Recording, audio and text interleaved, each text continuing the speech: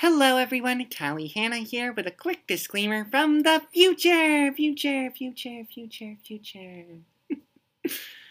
The episode you are about to hear was recorded prior to my public coming out as a transgender woman. As such, you will hear myself and others refer to me by my dead name and he/him pronouns, and that is not how I want to be referred to now. I go by Callie, and I use she/her pronouns. The rest of the episode has been left as is for the purposes of historical preservation, but just know that it is not accurate to my current gender identity. Thank you, and enjoy the show.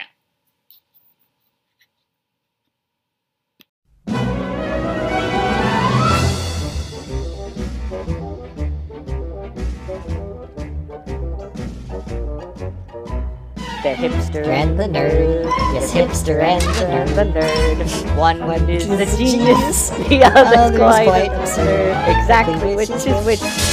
Often tends to switch.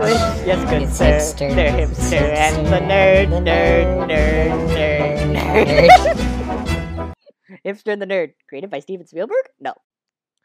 Hello, everyone, and welcome to another episode of Hipster and the Nerd, the podcast where we discuss movies, TV shows, comic books, video games, and all manner of geek and pop culture to see what we can make of it.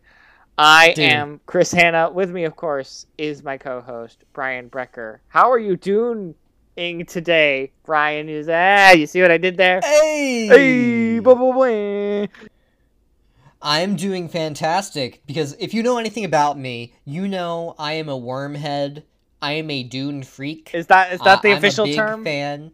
Yes. Okay, good. I'm a big fan of Dune. And today we're going to be talking about the 80s Dune, directed by David Lynch, and the new Dune adaptation from 2021, directed by Denis Villeneuve. Denis Villeneuve. He is French. Villeneuve. He is French. Yes. I love it. Romance. I am French. He is French.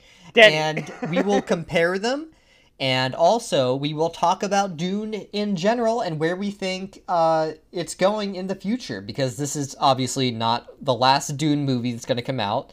Thank God. This is good. Yes. Yeah. And I know we're both excited to talk about it. So first off, what I thought I would do is introduce to you and to Chris some of the more heavy lore aspects of Dune. For humor and for information. Just like the Dune adaptations and the original novel, we're going to start off with a very heavy-handed exposition dump that could probably be handled better. But we're going to do it like this anyway. So, in the 1950s, Frank Herbert was an up-and-coming science fiction author, and he took a little trip out to the desert to write for an article about ecology in a desert, and he got really sidetracked. Then, he started cultivating psilocybin mushrooms and got really high. And that's where the idea for Dune came from. Oh my god.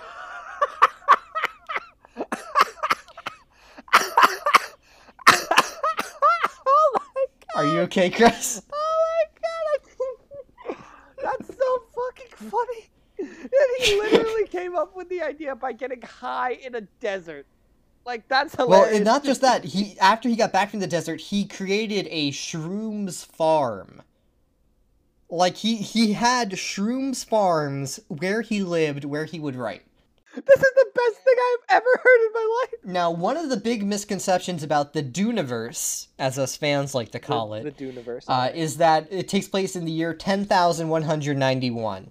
This is technically correct, but it takes place in the year 10,191 since the creation of House Carino and the end of the Butlerian Jihad. So it's technically a different calendar, sort of, I guess. Yeah, it's basically probably 20,000 years in the future, but, you know, that, if we actually made a timeline, it's so far into the future that Earth is basically abandoned at this point, and humanity has since gone across into the stars. I see. So Earth has been converted planets. into a spirit Halloween. Okay. Yes, good to know. exactly.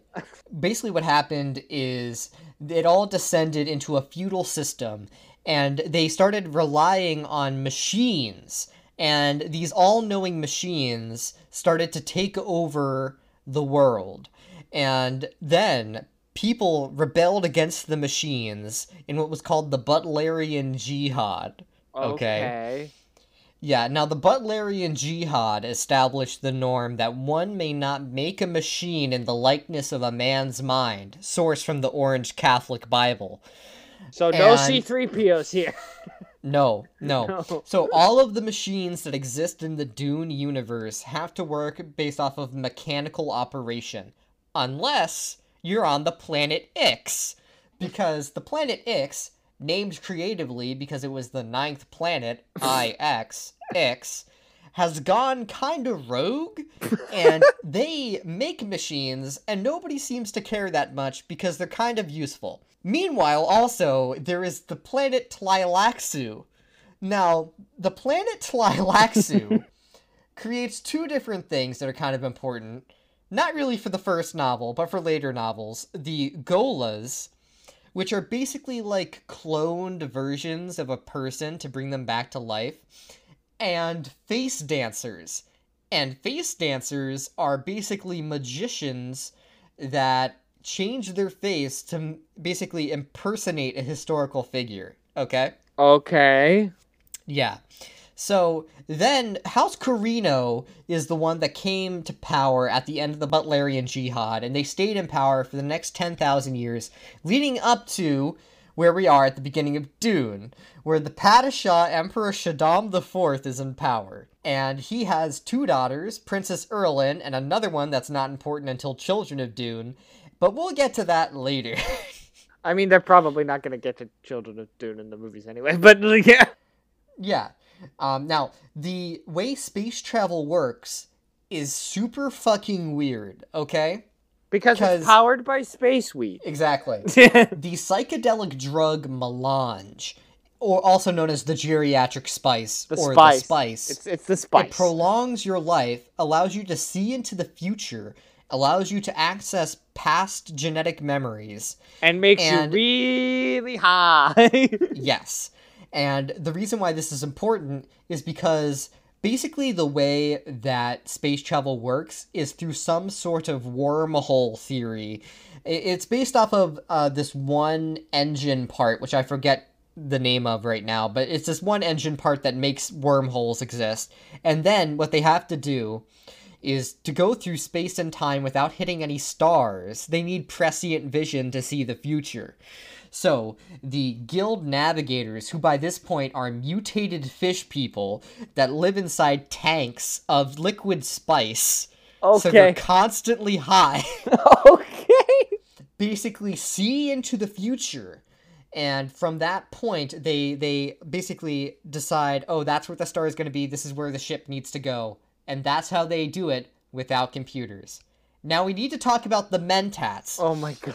So, because computers are outlawed, a whole organization of people to basically train people to be computers now exists called the Mentats. And they're able to do incredible calculations at a very short amount of time. They're trained from birth. Paul Atreides, who's the main character of Dune 1 through 3, well, Dune 1 through 2, and a side character in 3, he is basically trained as a Mentat from birth, but doesn't realize it. Now, the Mentats basically act as advisors to the different lords of the Landsrad. Now, I know what you're wondering. What's the Landsrad? Well, the Landsrad is the council of all the great houses that mostly have shares in the basically oligarchical space monopoly called the Chome Company. What's the Chome Company? Well, the Chome Company is a giant galactic mercantile monopoly that is basically controlled by shares of different ruling houses. So to control the Chome is to control the galaxy. But, of course, none of this can happen without the spice, which is mined on the planet Arrakis, because it is created through the bile of giant space worms. The whole space travel thing is also monopolized by the Guild Navigators, who we referred to earlier in their organization called the Spacing Guild. And no one goes up against the Spacing Guild, because if you do, then you will have your license revoked, and you will go into disarray. So that is basically everything you need to know. Oh, the Bene Gesserit. Almost forgot about the Bene Gesserit. They're not So- Jedi and they're all women. The end. Yes, well, the Bene Gesserit are a all-women order of people that are trying to breed a genetic messiah. When you become a Bene Gesserit, you can access the female memories of all of your ancestors. And when they are trying to create the Kwisatz Haderach, that is the male opposite of that. Someone who can access all of not only the female heirs, but the male heirs. And that is who Lady Jessica is attempting to create when birthing Paul Atreides, one generation too early. And that is all the background we need to talk about Dune. I mean, we probably didn't need to talk about the planet Twilaxia or whatever, but it's fine.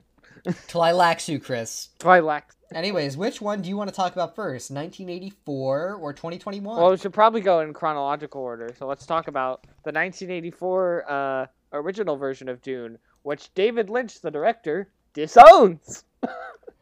Well, yes, but we can't talk about that before also talking about Alejandro Jodorowsky's Dune.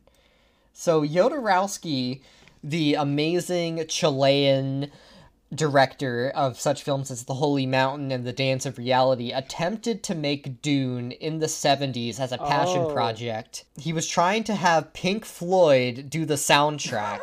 Well, I mean, Sting is in this one, so... Yes.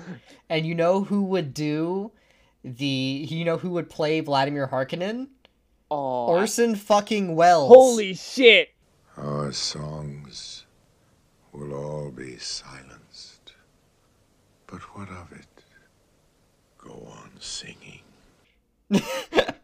So that fell through for obvious reasons of cost, but it was so influential in the whole production history of Dune as a movie that it got its own documentary, which is called Jodorowsky's Dune, and you can watch that. It's a very interesting documentary. They approached Ridley Scott at one point to try and work on Dune, and that fell through also, before they finally landed on David Lynch. Now, the fact that David Lynch is the director is really fucking weird, because David Lynch, as we now know, is an experimental weirdo that makes movies like Inland Empire and Twin Peaks Fire Walk With Me. It was something I noted in my review, even though spoiler alert, I don't think this movie is particularly good. Right. I do think it is interesting and kind of admirable to see a David Lynch, a filmmaker who is primarily known for surrealist narratives and psychological horror. And psychological horror that both ground themselves in real human characters and contemporary experiences. To then and electric trees called The Arm, but that's Twin Peaks. That's a different thing. To see someone like that try to make a straightforward sci-fi story set in the far-flung future is interesting. It is extremely interesting. Yes. It's kind of admirable to see him try and go out of his comfort zone, admittedly. Yes. But I don't think it entirely works. To put this in the context of David Lynch's career, so he came out in the 1970s, 1977, I believe, with Eraserhead, which was this body horror independent film, which got him a lot of traction. And that's when he was put on to do The Elephant Man, which is probably his most normal movie. I am not an animal! I am a human being! Outside of the one he did about farmers. Okay. And at that point, people were like, oh, this was a big critical success. It was pretty normal-ish. We could get this guy to do a bigger mainstream project, is what people were thinking. So it's like the modern pipeline from one or two indie films, and then you get to make a superhero movie. Exactly. It was like that, except it didn't work out. In fact, George Lucas approached David Lynch to try and get him to direct Return of the Jedi. Holy shit.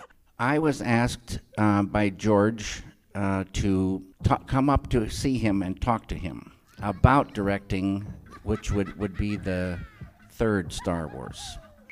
And I had next door to zero interest. But I always admired George. You know, George is a guy that does what he loves and I do what I love. The difference is what George loves makes hundreds of billions of dollars. So I thought I should go up and at least visit with him. And I came into an office, and there was George. And he talked with me for a little bit, and then he said, I want to show you something. Now, right about in this time, I started getting a little bit of a headache. So he took me upstairs, and he showed me these things called Wookiees. And now this headache is getting stronger. And he showed me many animals and different things. Then he took me for a ride in his Ferrari for a lunch. And George is kind of short, so his seat was way back, and he was almost laying down in the car. We were flying through this little town up in Northern California. We went to a restaurant. Not that I don't like salad, but that's all they had was salad. Then I got a really almost like a migraine headache, and I could hardly wait to get to home. And even before I got home, I kind of crawled into a phone booth and phoned my agent. I said, "There's no way. No way I can do this." He said, David, calm down. You don't have to do this." And so George, bless his heart, I told him on the phone the next day that he should direct it. It's his film. He invented everything about it. Man, I want to see now I want to see the movie about George Lucas trying to make David Lynch direct Return of the Jedi. At which point, so these were the sorts of projects he was getting offers for. And then Dino De Laurentiis, who of course is a kind of cult exploitation indie darling producer. Yeah, I knew I recognized. He produced Evil Dead 2. Yeah, that for guy. instance. Yeah. He approached David Lynch, and he's like, all right, how would you like to do Dune? And he's like, oh, this is kind of weirder. Okay, I can get on with this. And that's how David Lynch got to direct a $100 million, a $40 million movie. Now, this movie stars Patrick Stewart, Brad Dourif, Sting, Dean Stockwell, Virginia Madsen, Jose Ferrer, Linda Hunt, and Max von Sydow. And if you're a fan of Twin Peaks or Blue Velvet, Kyle MacLachlan. In your his good friend Dale Cooper from the FBI. In his film debut. You know, this is, excuse me, a damn fine cup of coffee. I can't tell you how many cups of coffee in my life, and this is one of the best. As Paul Atreides. And yeah, so Dune 1984 is very interesting because, first off, it starts with, like, space, and this woman is just there, and she starts monologuing talking about beginnings and... and what the universe is like. And then there's a massive exposition dump. Well, that's the thing, is that Dune 1984 is at once trying to explain too much, and at another time not explaining things at all. Like I like it's weird how this is a shorter movie than the new one. Right. And it tells a more, for lack of a better term, finished story in the sense that it gets through all of the first book. But at the same time, it feels like it takes more time for less things to happen. And that's majorly a problem, I think, of the adaptation, which is that the film very heavily adapts the first half of the book and then kind of glosses through all of the events of the second half in montages. Like the second half happens entirely within the last half hour of the movie. Right. The most important parts of the story are, like, montaged through. So I feel like we should get into the plot. So the most valuable substance in the Empire is the spice, a drug that extends life and expands consciousness. And the spice makes you also really high and can let you fly the spaceships. Yes. Yeah. It allows the Spacing Guild to fold space, permitting safe, instantaneous interstellar travel. Also, I will say, I will say, you know, I will probably talk some shit about this movie, but I will say the score slaps. Oh yeah, because it's done by Toto. Yeah, I saw in the credits. It was like Toto. It's like, oh, I get it I now. bless the rains down in Africa. I bless the rains down on Arrakis. Down in Arrakis. I bless the... So, the Guild fears a conspiracy could jeopardize spice production and sends an emissary to demand an explanation from the Emperor. So, they bring in this giant container unit. All of this isn't in the book, by the way. They bring in this giant container unit, and they open it up, and there's this amazing Guild navigator. And it's like a really awesome practical effect, and I love that we get to see the Guild navigator. And I headcanon this as Edric from Dune Messiah, don't at me. So the emissary, Edric, demands an explanation from the Emperor, who reveals his scheme to destroy House Atreides by basically giving them Arrakis, and then basically using Harkonnen troops and uniforms for their Sardaukar. The Sardaukar are like the Imperial troops, to then make it look like the Harkonnens are attacking House Atreides when really it is the Emperor trying to get rid of House Atreides. Yeah, which is It's a bit of a convoluted thing, but it's kind of a Game of Thrones kind of plot. Yeah, because it's also, unlike the new one, it is upfront about the idea that the Emperor is just sending Atreides to Arrakis to kill them. Right. Because in the new one, it's a twist, whereas this was like, oh. Yeah, well, in the book, it's revealed in the first chapter that we get with Vladimir Harkonnen. He basically tells his entire villain plan to his nephew Fade Rotha and Robin. Fade Rotha, what an unexpected surprise! Which is interesting because, we'll get to this later, but Dune 2021 kind of merges Fade Rotha and Rabin into Dave Bautista's character Rabin. People are wondering if they're even going to have Fade Rotha at all. I feel like, this is just an offhand thing, but I feel like the reason why they excluded Fade Rotha is the weird homophobic undertones of the fact that Vladimir Harkonnen is evil and really wants to have sex with his nephew. I mean, I feel like they would cut that out anyway. Well, it's kind of implied in this version, in the David Lynch version. Oh. Well, the Emperor fears Duke Leto Atreides' growing popularity, and a secret army he is reportedly amassing, which isn't in the book, threaten his rule. In the book, and in the 2021 version, they're planning to get rid of House Atreides because they're gaining popular support in the Landsrat. Now, the Guild Navigator commands the Emperor to kill Leto's son, Paul Atreides, because the Guild fears he may somehow threaten spice production, which, hey, that's a nice touch. I like that, because they have prescient knowledge, because they're constantly bathing in fucking space future spice weed. Space weed. It's space weed. Smoke space weed every day. The execution order draws the attention of the Bene Gesserit Sisterhood, which, again, is not in the book. The Bene Gesserit already have plans relating to Paul in the book, since Paul is tied to their centuries-long breeding program to produce the Kwisatz Haderach. The Kwisatz Haderach, the chosen one. The chosen one, basically. It's kind of a chosen one subverted if you read more of the sequels, because Paul Atreides was born one generation late. And you see this in the scene where Lady Jessica is chastised by the Bene Gesserit Sisterhood that, she should have had daughters, because they were planning on marrying one of her daughters to one of the Harkonnens. And then that would have, the result of that breeding would have been the Kwisatz Haderach. So we'll get into that a little bit later. So before Paul leaves for Arrakis, he is tested by the Bene Gesserit Reverend Mother Mohim by being forced to endure excruciating pain in the Gam Jabbar test. Yeah, because he puts his hand in this happens in both versions, but he puts his hand in a box, and the box has pain in it. It's like, remember that one episode of Gravity Falls? Well, yeah, it was a reference. Or remember Phantasm? The scene in Phantasm where the kid sticks his hand into the magician lady's box, and then he starts feeling pain in his hand, and then he takes it out and his hand's fine. Yeah. In other words, Phantasm stole that scene from Dune.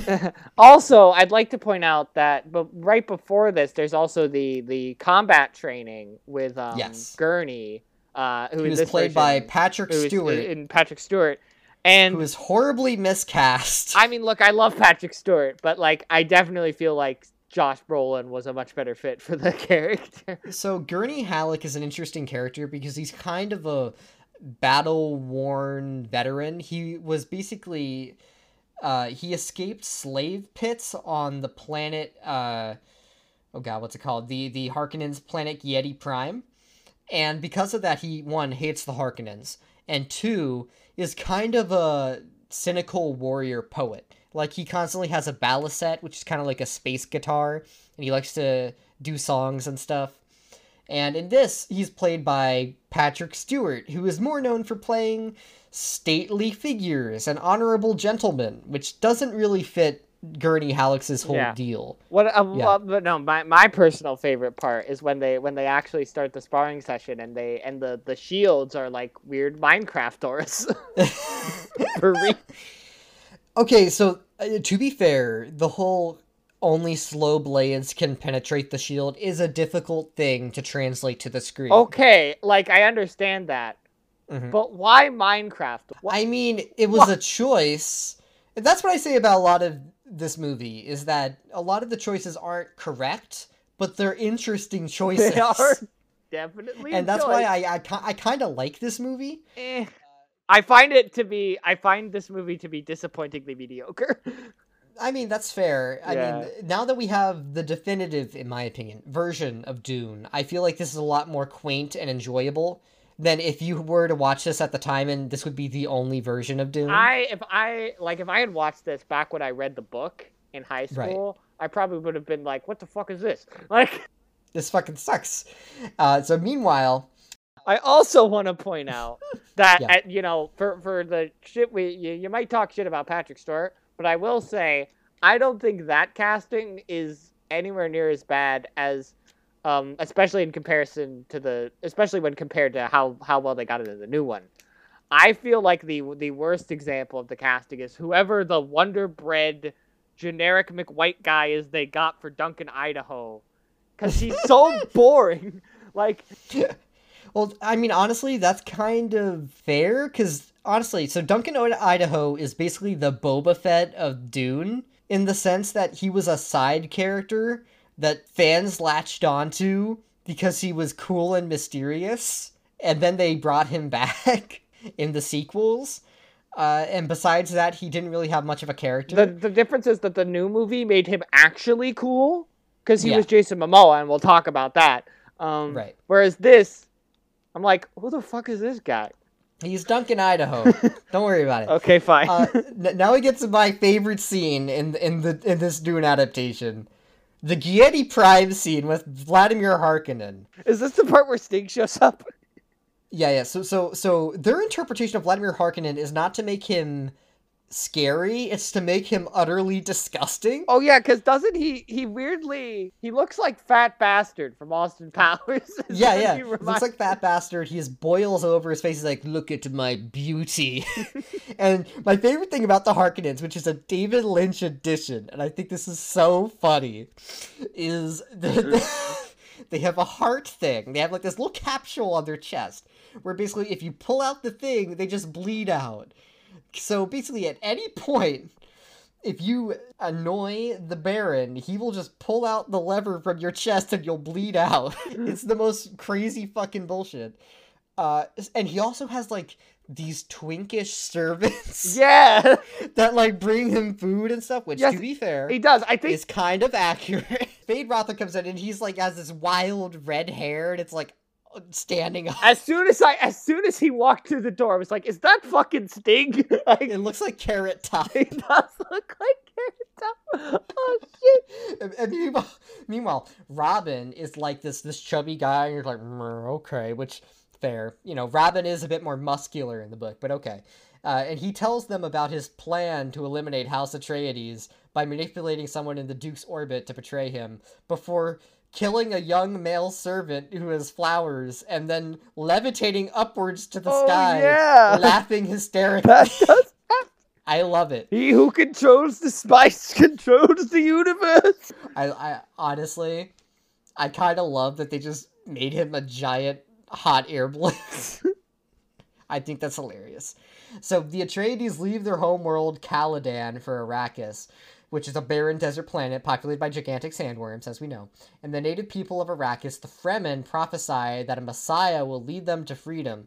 And Duncan, Idaho, one of Leto's loyalists, tells him that he suspects Dune holds a vast number of Fremen who could provide to be powerful allies. And what's interesting here is that they go through the scene where, they save the people. I really like how the worms are done in this. I think the worms are very cool looking. I like the worms. Yeah, they're pretty good. They're much better than the fucking awful sci-fi TV miniseries worms. Oh my god. We don't talk. Well, everything about them. We're not talking about the miniseries in this, for the record, because no. Dispatch orders to your navigators. They are to depart our space and return the fleet to its homes immediately. The guild does not take your orders. So the native people of Arrakis prophesy that a messiah will lead them to freedom, and this is part of the Bene Gesserit's plan called the Protectiva Missionaria, which is basically, they have planted seeds of an idea that there will be a galactic messiah on millions of worlds. So they have cargo culted a galactic messiah, which would be the Kwisatz Haderach, which would allow the Bene Gesserit to take control of the galaxy, basically. And that doesn't end up happening, because Muad'Dib gets different ideas. And what happens next is Leto saves some of the people on the Sandcrawler, And before Leto can form an alliance with the Fremen, the Harkonnens launch their attacks. And I have to point out also that the Fremen in this are white. Yeah. Which doesn't really make much sense, because there's a lot of Middle Eastern influence. Right. A lot of the words... for good or ill, Arrakis is kind of planet war for oil. Right, and that's the whole point of Dune, is that Dune is basically science fiction, space opera tropes meets Islamic philosophy, and a lot of other things, which is very interesting. Like, there's specific words that are taken from Arabic, like, obviously, jihad. What's interesting is that these elements, some people say that Dune, and I think this is very interesting, is a white savior novel. And I think you could definitely say that it's not fair. Off base. It's not off base. But if you point out that he's actually a false messiah, cargo culted by a galaxy order of witches that are trying to breed a superhuman being, it's kind of a white savior subverted in that way. But also not so much that you could really call it like woke or anything like that.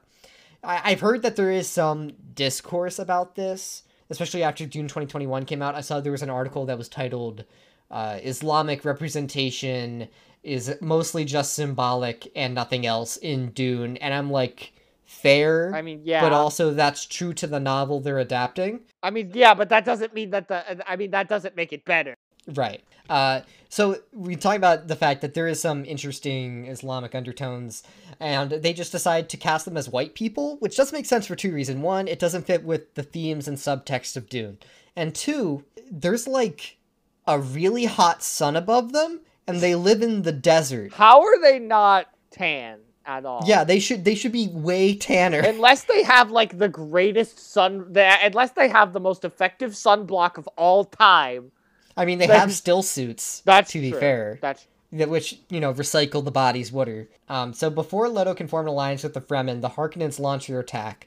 And the Harkonnens' traitor, Dr. Yue in the book, gave Paul a orange Catholic Bible. And do you want to know what the orange Catholic Bible is? The orange Catholic Bible is basically a galactic super faith text that is basically robots bad and a lot of other advice. Okay. It's pretty simple. And he gave Paul one of these, and he, in the book, opened it up to his wife's favorite passage, and he was like, no, fuck you, don't do that.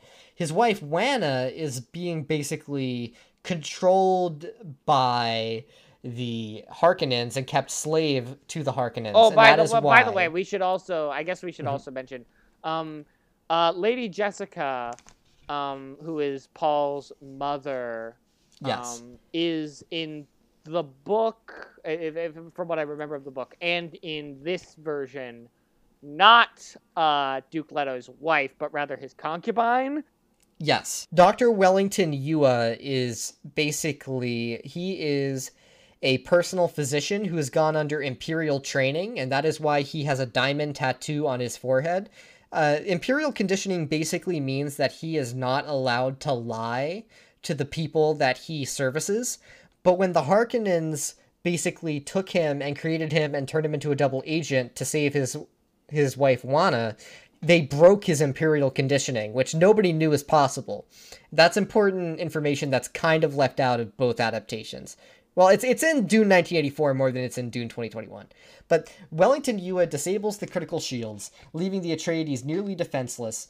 Idaho is killed, which happens later on in the book. Oh, Leto I forgot is that they captured. actually had the Duncan Idaho death scene in this, because Yes. it kind of feels like it's less that in this version.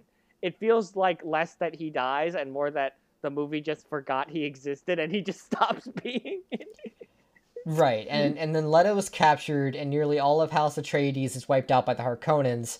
And this is the scene where basically Dr. Wellington Yueh gives him the gas tooth, and then he bites down on it. And this, in the 1980s version, it's super anticlimactic. Yeah.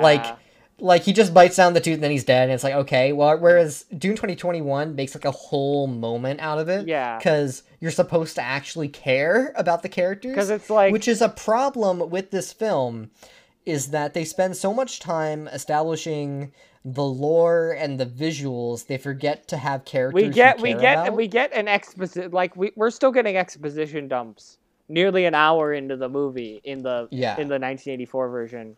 And then, you know, Duke Leto, he does the weird toxic breath thing and it kind of just happens. Yeah. And then he's fucking dead. And it's like, I think part of this might be a Brechtian effect of the fact that we keep hearing the character's thoughts as like it feels voiceover. like everybody has an inner monologue. Right. Oh, that's true to the book, because in the book there is a third-person omniscient perspective that jumps between different people's heads. Okay, yes, but like inner monologues don't really work in film. Like I agree with you. Yeah, and that there's a leads reason it to have in comic books, like Spider-Man talks to himself all of the time, and it's a core part of like his character in the comics. But like, there's a reason none of the Spider-Man movies have decided to give him an inner monologue, because that would be terrible. Like that would suck. Like, well, then I'd like to point out that it kind of gives this movie a dream-like quality, which at one point I think does kind of help and make it distinct. I mean, in the sense that it does very much feel like a David Lynch movie. But in another sense, it kind of separates you from what happens. And also, like, there's a reason that most people, including myself, don't remember their dreams. That they're often not worth remembering because they don't make any sense and are kind of boring. Well, you're not going to say that when you watch David Lynch's good movies. That's true. Well, we'll get to, but, you know, that's what I mean about... But, you know, that's... I'm not wrong. David Lynch's dreams are cool. I'd like to point out that I think some of the visual style, when we get into some of the hallucinogenic scenes, are pretty cool. Yeah, like, that's pretty good. There's these interlinking montages of like a hand and then water dripping. I do say one of the few things that I will give this movie over the 2021 movie is that there are multiple scenes of Paul Atreides just tripping balls on space weed. It's mentioned in the beginning of Dune, the book, that Paul Atreides does have prescient dreams, but they're not really as intense as when he interacts with the spice. And when he interacts with the spice, it exaggerates his power, okay? Right. And it helps him see the future to the point where in Dune Messiah, he basically can see every option he could possibly make, every timeline, and he gets really depressed. Oh, so he has Garnet's future vision. Yes. Okay, good to know. Yeah. In the Lynch version, which we're talking about, Dr. Yueh, he helps House Atreides get betrayed, and also basically gives them an out to try and escape.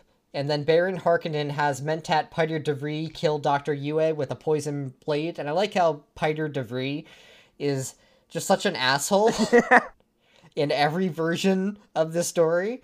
Especially in the book. In the book, he's like a jester figure, because he's just constantly pissing off the Baron, and the Baron's like, I'm gonna murder you, and he's like, you've been saying that for so long, I basically accept it. Do it, you won't.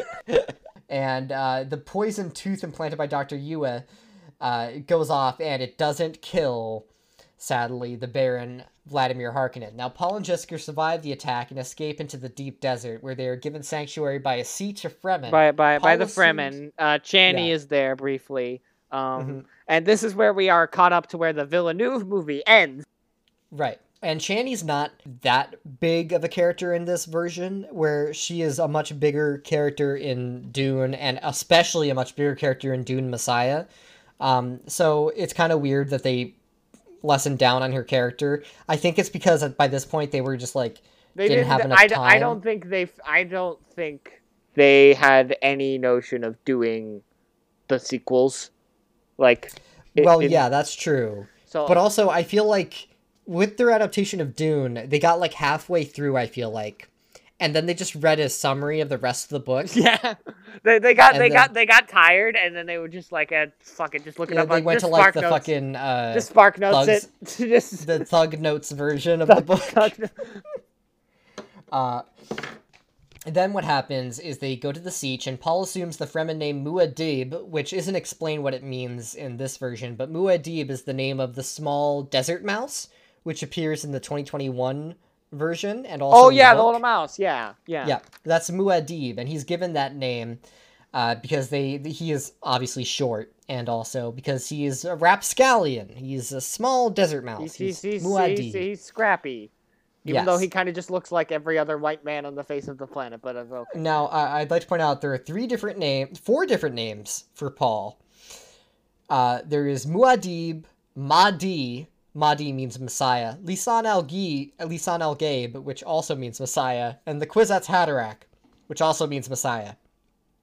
Why don't we just say Messiah?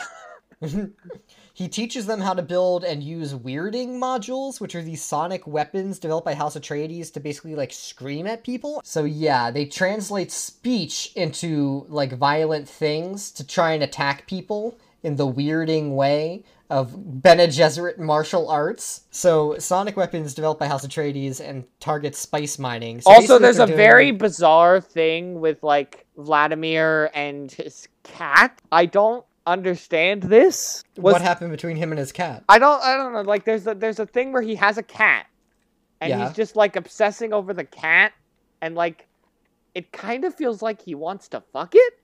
Of course he does. He's Vladimir Harkonnen. That's completely in character. Okay, but like, why is this in the movie? Because he wants to fuck that cat. But why does he? Shane Dawson has entered the chat. No. What have I done? So basically, they're doing like this guerrilla warfare against the Harkonnens that now control the spice mining, and meanwhile, Vladimir Harkonnen has given governorship duties to his nephew Rabin, and Rabin's fucking it up. And over the next 2 years, spice production is nearly halted, which slows down all of galactic everything. And the Spacing Guild informs the Emperor of the deteriorating situation on Arrakis and demands he rectify it. Now, Paul falls in love with Chani, even though she's barely in this movie. She's just... Yeah, well, much like most... Well, basically, like all of the female characters in this version, they kind of just exist. For example, Alia, Paul's sister. That's right. Paul has a sister. And she just is born, kind of just... It happens, like, during the last 30 minutes, and then she just kind of exists. Well, in the book, Aaliyah is born with all of her genetic memories, because when, at the end of the half of Dune, when they engage in the spice orgy, and yes, it is a spice orgy, Lady Jessica ingests so much spice that her pregnant child becomes awakened in the womb, and basically inherits all of her genetic memories before she's even born. So what that means is that when Aaliyah is born, she basically knows everything about her ancestors, their entire lives, and basically is an adult that can talk. And it's really weird. And the other Bene Gesserit refer to this as abomination. Also the worm riding scene is incredibly anticlimactic. Yes, it is. And then what happens is Lady Jessica becomes the Fremen's Reverend Mother by ingesting the Water of Life. The Water of Life being basically it's like a dead worm thing, and then they all drink it, and then they all get really fucking high. And a deadly poison, which she renders harmless by using her Bene Gesserit abilities. As an after effect of this ritual, Jessica's unborn child emerges from the womb with all the powers, as we talked about. And in a prophetic dream, Paul learns of the plot by the Emperor and the Guild to kill him, which I feel like he should already practically no, considering he's been engaging in guerrilla warfare against them. they also, like, shouldn't they have figured out by this point, like, that's the whole reason the Emperor sent them to this planet to begin with? Like, Yeah, I think they know that, yeah. Yeah, exactly. So you have to know the Emperor wants to kill you if you know that. It's like... By the way, I'd like to point out that some of the most iconic lines, like, the sleeper has awakened. The sleeper has awakened! Like, and the spice must flow. Are mostly this movie originals. Like, I think bizarre. the spice must flow might be said somewhere in these books. I vaguely remember that in the book. Like, yeah, I mean, it's more the general sense of, yes, the spice must flow. The spice must flow was definitely in the book. I don't think the sleeper has awakened was. That's a Lynch original. And I think that's just because it's become a meme, like, at this point. Like, well, it's also a thing that's meant to indicate Paul's arc, because at the beginning of the film, he's told by his father, you know, like, oh, the sleeper must awaken. And then at the middle point, he's like, the sleeper must awaken. And then after he goes through the spice orgy, he's like, the sleeper has awakened! Yeah. So then they see this dream, and he also sees that they fear he will consume the water of life. And when Paul's dreams suddenly stop, he drinks the water of life and has a profound psychedelic trip in the desert. Yes. Which basically takes all of the hallucination scenes before this and packs them into one. And he gains powerful psychic powers and the ability to control sandworms, which he realizes are the spice's source. The worm is the spice. The spice is created from the bile of the worm. And this is actually interesting because we find out in Dune Messiah and Children of Dune that the worms are not a native species to Arrakis. They were transplanted there as it would be an ocean planet, and then they drank all of the liquid in the planet. And that's how they got so big. Okay. Yeah. So, then what happens is he gains all the powers, and the Emperor amasses a huge invasion fleet above Arrakis to wipe out the Fremen and regain control of the planet. He has Rabban beheaded, which is hilarious, and summons Baron Harkonnen to explain why spice mining has stopped. Paul launches a final attack against the Harkonnens and the Emperor Sardaukar at Arrakeen, the capital city, and riding atop a sandworm and brandishing sonic weapons, Paul's Fremen warriors, which are also called the Fate Occur, by the way, easily defeat the Emperor's legions of Sardaukar. And Paul's sister Aaliyah, I love how Aaliyah's the one to kill Baron Harkonnen. I love that in the book. It's so anticlimactic, and I love it. It's nice, but it's not as impactful here when Aaliyah just kind of exists. I'm really excited to see how Denis Villeneuve tackles the whole issue of psychic child born with prescient knowledge. I think that's gonna be great. Oh boy. And he's killed by her, which in a really weird scene because everybody else is evacuated by this point, but he's still there. Yeah, because they had the whole laser battle. They had the big wormy boy. Yeah. But then Aaliyah is just still there, and she kills the guy with her brain power, and then she stabs him. He stabs him. Oh yeah, right. She stabs him, and then she does the weird brain power thingy, I think. Yep. Yeah. And then he dies. Then Paul confronts the defeated Emperor Shaddam IV and fights Fade Rotha in a duel to the death. Yeah, the final duel. And after killing Fade, Paul demonstrates his newfound powers and fulfills the Fremen prophecy by causing rain to fall on Arrakis. Yeah, because throughout the movie at this point, there's been random lightning at various points in time, and then it ends as Paul has become Space Jesus. There's even more lightning, and then he makes it rain because he is the Kwisatz Haderach. For he is the Kwisatz Haderach. I think that, okay, so in the sequels, they do start terraforming the planet to the point where it does rain. So maybe that's like a symbolic thing to look at the sequels, but honestly, they probably didn't look at the sequels. No, it's mostly just David Lynch thought it was cool, so they did it. So basically, Paul blackmails the Emperor into making him Emperor of the Galactic Universe. They kind of, gloss over the fact that after this, he would launch a bloody jihad and kill billions of people across the galaxy. But, and then the movie ends with Aaliyah being like, he is the Because that's Kwisatz Haderach. So, 1984 Dune is a really fun time. It's not good in, like, a technical or storytelling way. I think it has a lot of interesting visuals and ideas, but as an adaptation, it's not very good. As a film that you can put on and kind of laugh at and enjoy the weirdness of it, I think it has that. So I think it does have some positive qualities. I think Kyle MacLachlan is doing a pretty good job as Paul Atreides, even if he is a bit too old for the part. Yeah. And just because Kyle MacLachlan is amazing in everything that he's in.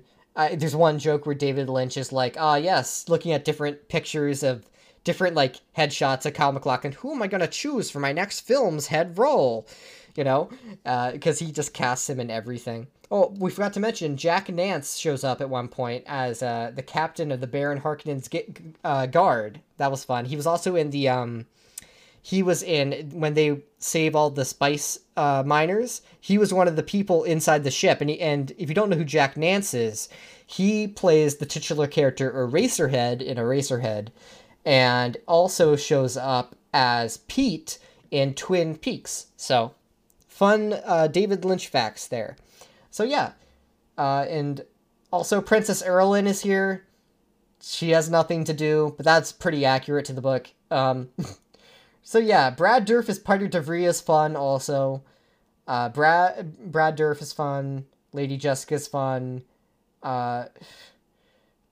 Again, Patrick Stewart is horribly miscast. So overall, I'd say that this movie is not a good adaptation, but it is fun. And I give it a tentative thumb up and say, if you want to check it out, it's not a terrible time. The music's really great. That's true. And yeah, it's not as good as the new one, but it's pretty good. Very Chris, obviously. What do you think of Dune? Okay, so 1984. The 1984 David Lynch version of Dune is a movie. Okay, so positives. The score slaps. Like, Toto's score is fantastic. I think a lot of the visuals are really good. The overall, like, the visuals, the visual effects, the set design, the shot composition and cinematography are overall rather good. It is David Lynch. Yeah. Yes, of course. I would say pretty much the whole cast is at the very least giving it their all. Except for Patrick Stewart, no, who's horribly miscast. Okay, look, Patrick Stewart, like, he's horribly miscast, but he's trying. He is giving an effort. That's true. So I can appreciate that. There are multiple scenes, as I mentioned, of Paul Atreides tripping out and tripping balls on space weed. So I appreciate that. But the problem with this movie for me is that there is a massive over-reliance on exposition dumps and inner monologues and montages to tell the story. It's got a lot of pacing issues. And it kind of feels like a 4-hour epic that's been edited down to 2 hours. # release the Lynch cut. Yes. I feel tired just even joking about it. I mean, there is some deleted scenes and a fan edit out there. So okay. I hear the fan edit is good if you want to go check out a better version of this movie. Okay, and the other thing is just the way the events progress. It feels more like, oh, this has to happen because it was in the book, as opposed to this has to happen because of the natural progression of events in the story of this film. Yeah. Which I feel like is sometimes a trap that adaptations can fall into, particularly adaptations of novels. That's one thing, is I don't think David Lynch is especially suited to adapting other people's work. And because he's a very subconscious filmmaker, he likes having the ability to do whatever he wants. So it almost feels like his imagination is occasionally a little restricted by Dune, which is a weird sentence to say. Yeah, and I mentioned this earlier, but the big thing, as I said with the pacing, is that it feels like it takes more time for less things to happen compared to the new one, where it's like I'm I feel like I was way more like checking my phone for the time and just checking this. All right, how long does this fucking movie have left? Because did you watch this on your phone? No, I didn't watch it on my phone. I was watching it on my TV.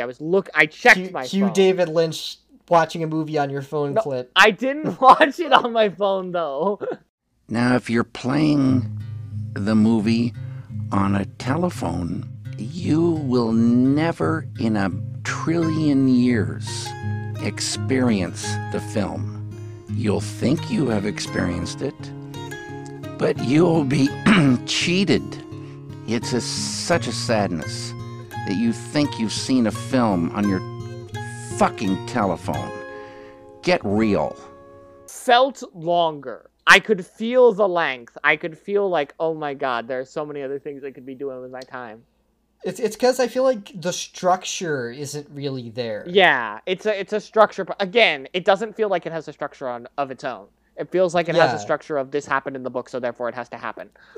Say what you will about 2021 Dune being sort of incomplete, but it definitely has a beginning, middle, and kind more of of a end. structure of its own. And I will, you know, I gave, you know, when my initial, you know, review, I did sort of one criticism I had of the new one was that it felt like a bit heavy on exposition, but I will definitely cut them some slack after watching this movie. What I think is weird is that on one hand there is a lot of exposition, but on the other hand there's stuff that's never explained. That is like why there's the weird heart thing in the Harkonnens' place, or why there's this hallucination of a hand, or what the dripping water means, or why which, the you know, cat that's all is Lynchian there. stuff.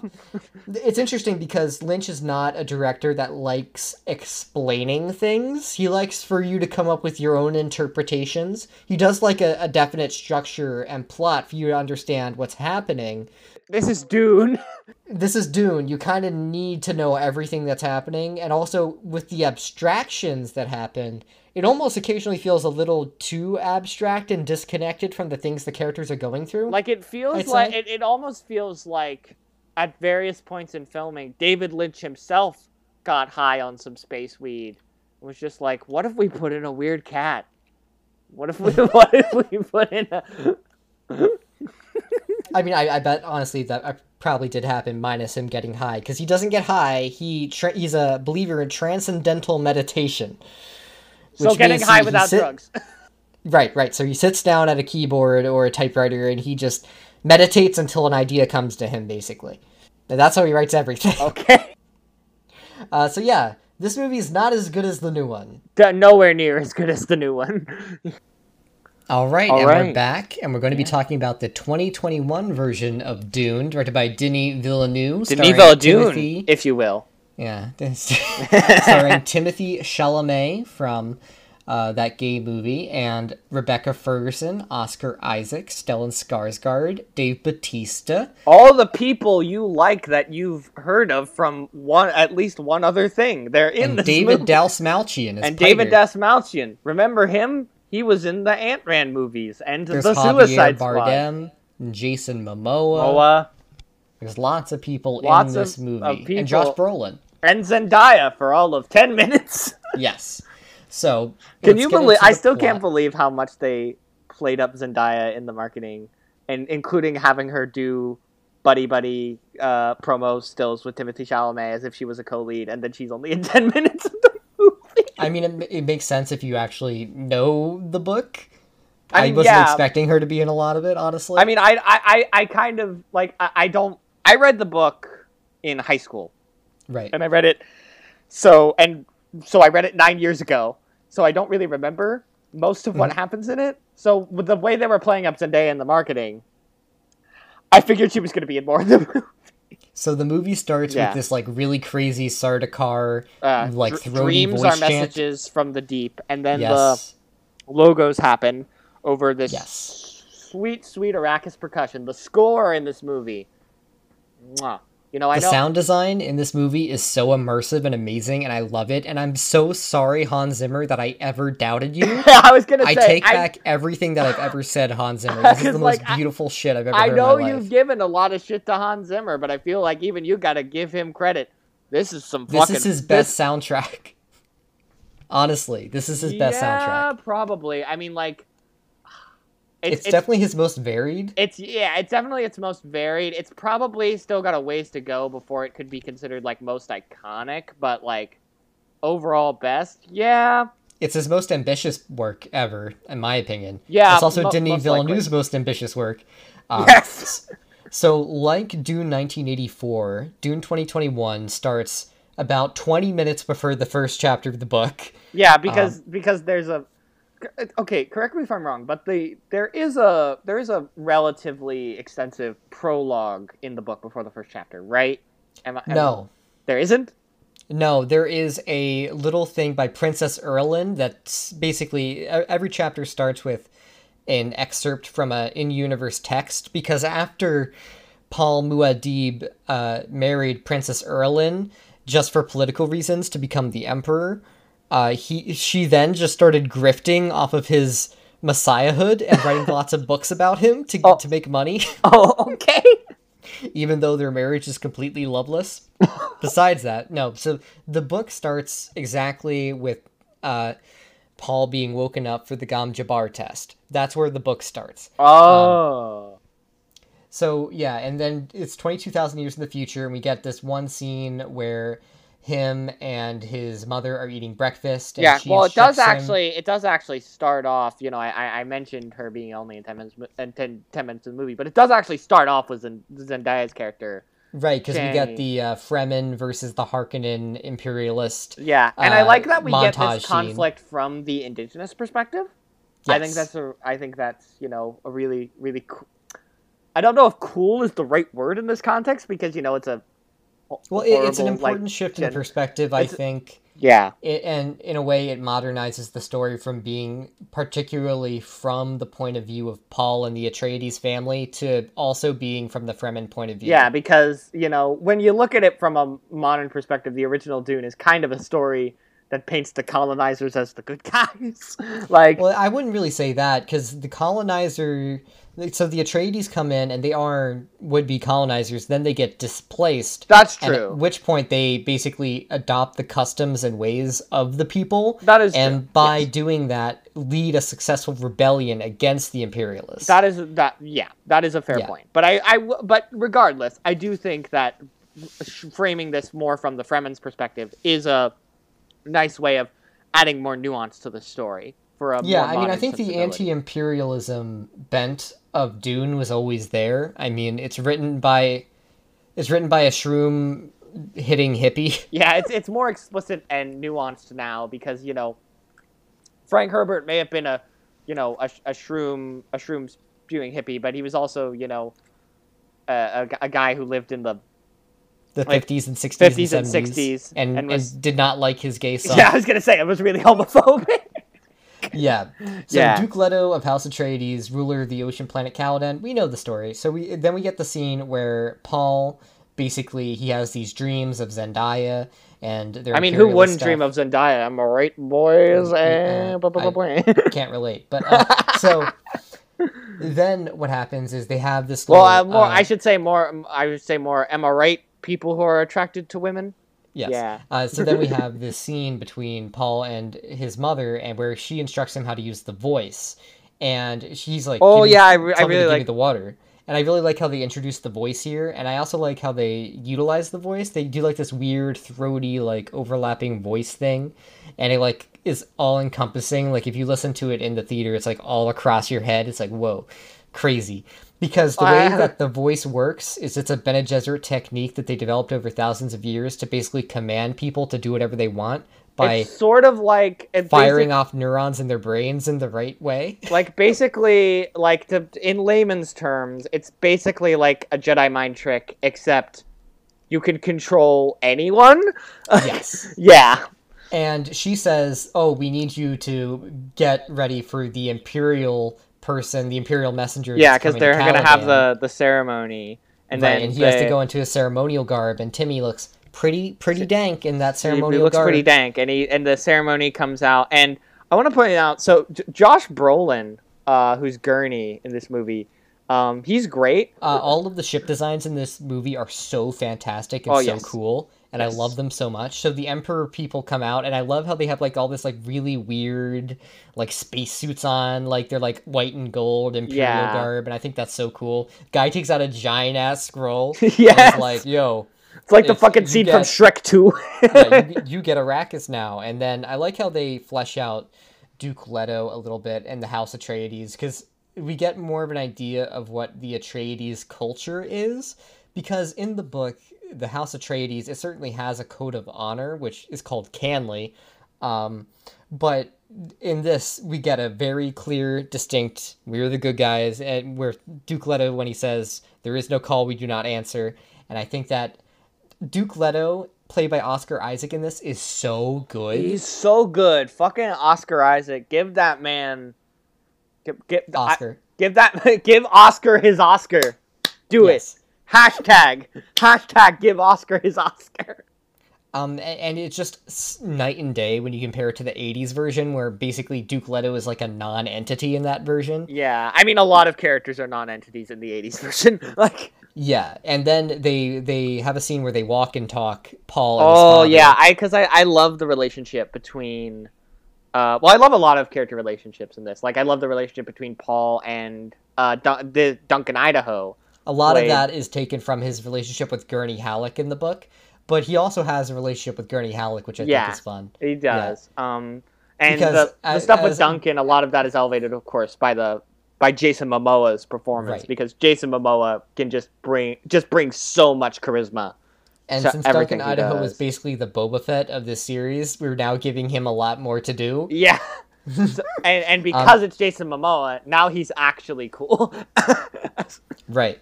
So Duke Leto is walking with Paul, and he's like, "Yo, we gotta get desert power, all right? We gotta get all these Fremen here. We had sea power and we had air power. Now we gotta get desert power. I think that's awesome. And we're gonna work with the Fremen. And Paul's like, "But what if I can't be the Messiah? But what if I can't do the thing?" And he's like, "Don't worry. It doesn't matter if you can do the thing or not, because you're still my son, and I love you." Aww. Yeah. So then what happens is we get the Gom Jabbar scene, and I love the headdress that the Reverend Mother Mohim is wearing.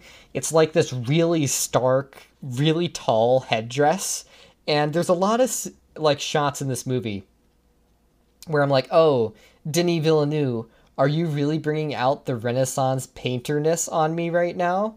Because, like, the shot composition is so good. Yes. Especially, there's one shot composition scene that I want to talk about later, but that's the scene when Oscar Isaac's character is basically passed out in the chair, and it looks like it's, like, some, like, Renaissance painting of Jesus. There's a lot of, like, very...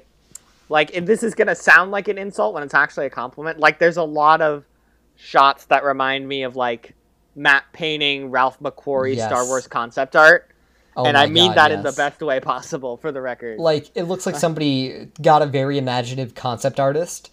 Like, Denis, like, talked to him, and I'm assuming this is what happened. And then he, like, drew it out, and he's just like, that's perfect. I'm going to make the shot look exactly like I'm going to put this in the movie.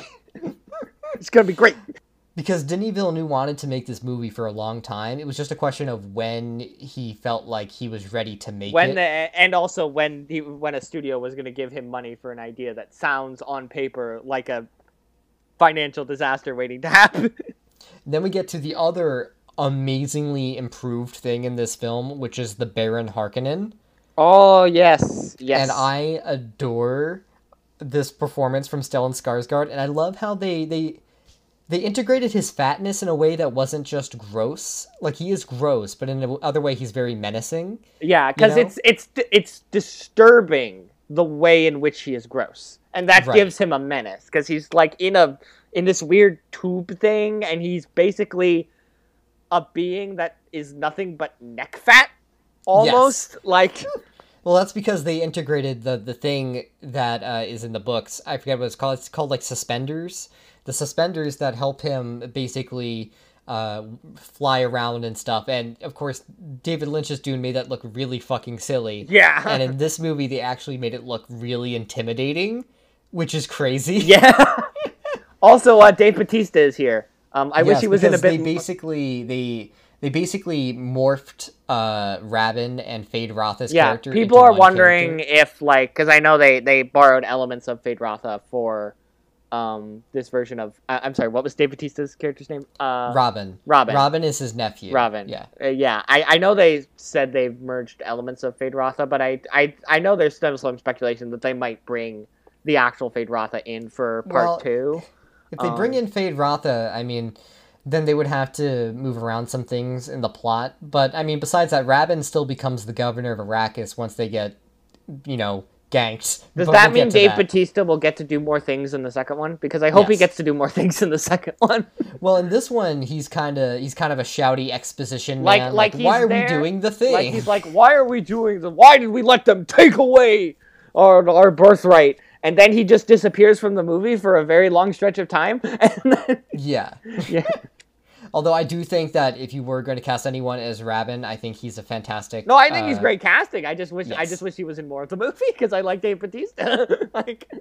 Yeah, and I love the scenes on the planet Caladan because it's basically like it's an atmosphere that's really oceanic, but in a way it's very alien because it feels there's these mountaintops. Yeah, because it feels like and there's like these really thick layers of cloud.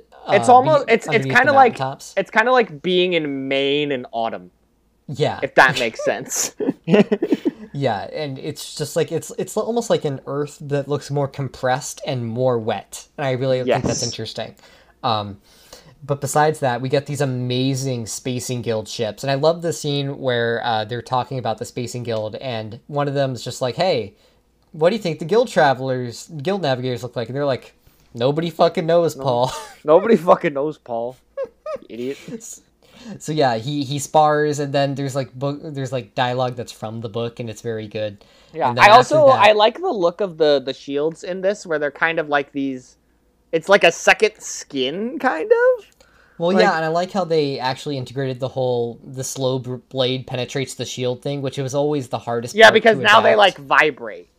Right. So basically, the way that combat works in the Dune universe is that you move quickly on defense and you move slowly on the offensive. Basically, they figured out a way to make guns obsolete. Yes. So that I mean, a lot of it is because Frank Herbert just wanted to do sword fights instead. But like, but it actually makes sense because laser blasts go very fast, and fast things don't penetrate the shield. Only slow things do. Right. And I think that's very interesting the way they integrate that into the fighting style. Like you'll see in Duncan, Idaho, has one scene where he has to slowly go in for somebody's throat. I think that's a lot of fun. I mean, it is weird to me that it is a little odd when you think about 22,000 years in the future they couldn't make a force field that can block slow and fast things. Well, but whatever. The thing is, they need some way to be able to kill someone, so it's kind of like a mutual agreement thing, I think. The rules of warfare. Okay. Yes, Canley. So, in reality, Shaddam intends to have House Harkonnen stage a coup to retake the planet. Of course, we don't. Of course, I think at this point in the plot, we don't really know that yet. Well, no, we have the scene where we go to Seleucus Secundus. Oh, yeah, that's right. Well, they kind of have the throat singing Imperial Guard that goes whoa. Yeah, I love that guy. I do know it is. It is treated as a little bit more of a twist in this version as compared to the '80s version. Or the book where they basically tell you what's going to happen in the second chapter. because it's more like, especially because it's a massive reveal to them, to Atreides.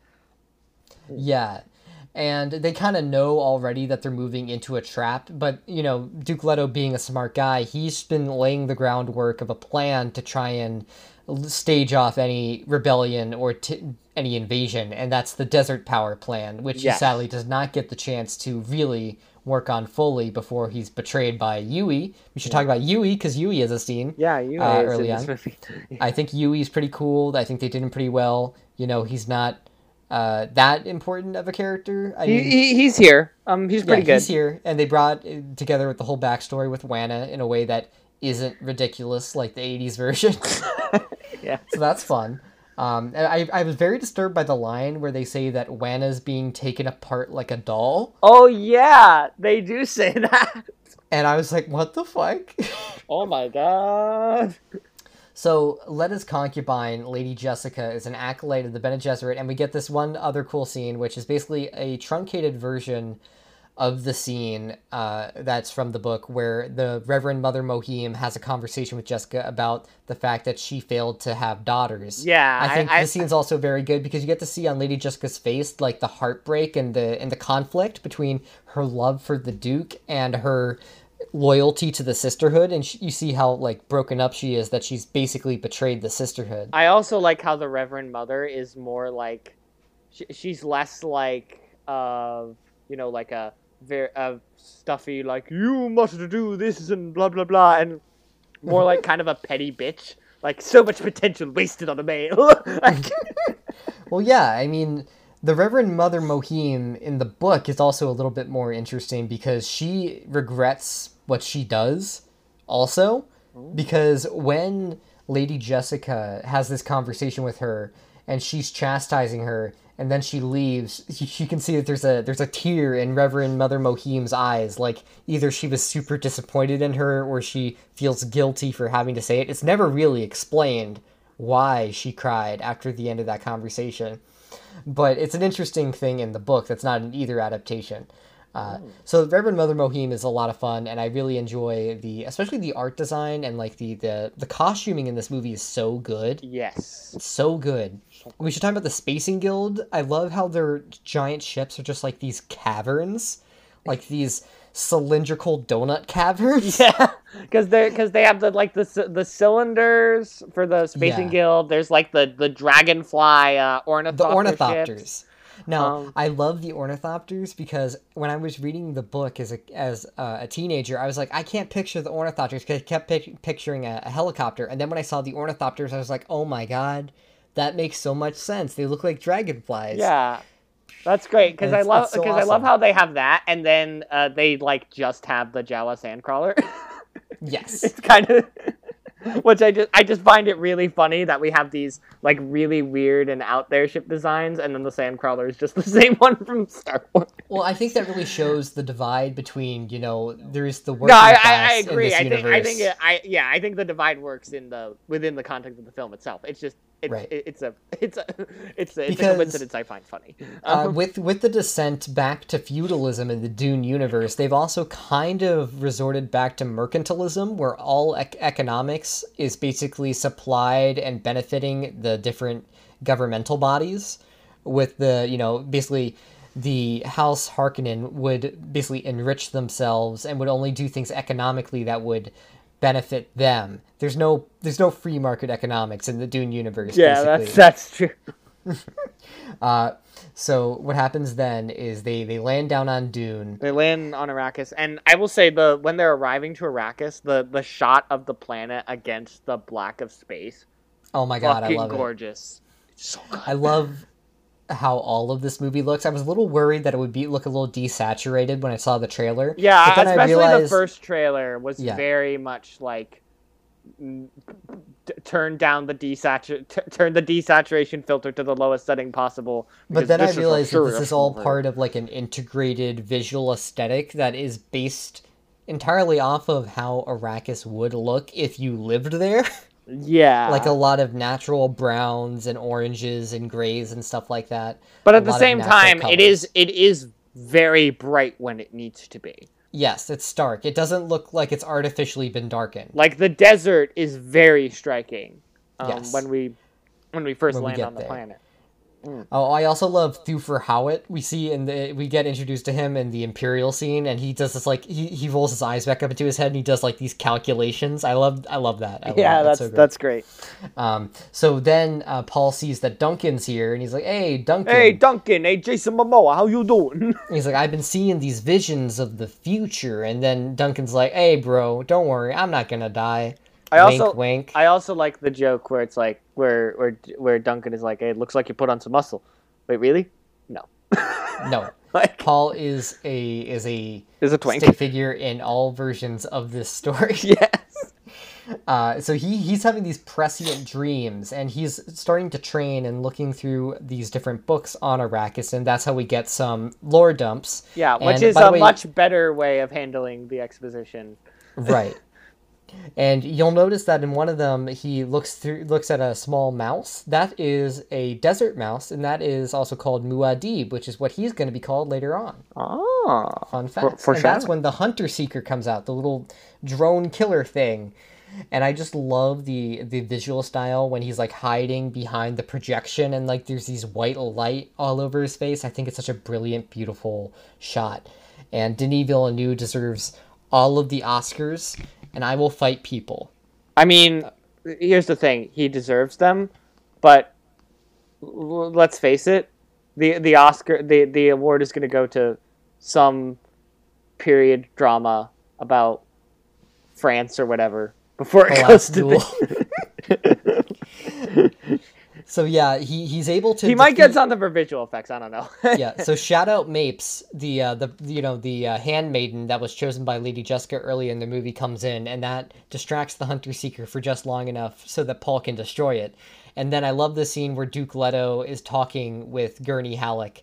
And Gurney is like, I'm not fit to be in command anymore because of this. And then Duke Leto is like, dude, I don't give a shit about your honor. Yeah. Right? You have a job to do. Yeah, I want you to do your fucking job. Fucking Josh Brolin. Right. Yeah. And so House Atreides, they arrive at Arrakeen. All this stuff happens. Leto then negotiates with the Fremen chieftain Stilgar, and I love this scene because we get the gift of Stilgar's moisture, where he spits at him, and obviously Duke Leto doesn't know what this means for a split second. And then Duncan is like, thank you for your gift of your body's moisture. And then he spits, and then Oscar Isaac spits. I think that's fun. Yes. And then what happens after that is they meet up with the planetologist, Dr. Liet Kynes, who's gender flipped in this version. I think that's a lot of fun. Yeah, there's a few, I think, from what I understand, there's a few, like, they're more loose with the race and gender of specific characters. Yeah, I mean, Liet Kynes, like, there's no reason why she couldn't be a woman. I mean, Liet Kynes is not an especially gendered character. I mean, Liet Kynes, to begin with, is already kind of a minor character that isn't that important to the story. But Brian, Brian, it was a man in the book and a woman in the movie, and therefore it's too political. Oh, that's not true. I know. But Liet Kynes actually does become important in the sequel novels because that they probably won't get to, except for Dune Messiah. Right. Liet Kynes' whole deal is that they wanted to terraform the planet Arrakis before they went rogue and they went basically native. So the plans that Liet Kynes had to basically turn Arrakis into a water-rich paradise actually do come to fruition in Dune Messiah and Children of Dune. So they might touch on it in the movies a little bit. Right. So then Kynes informs Leto, Paul, and Halleck of the dangers of spice harvesting, including the giant sandworms. The giant worms. It was an Alaskan bullworm. Yes.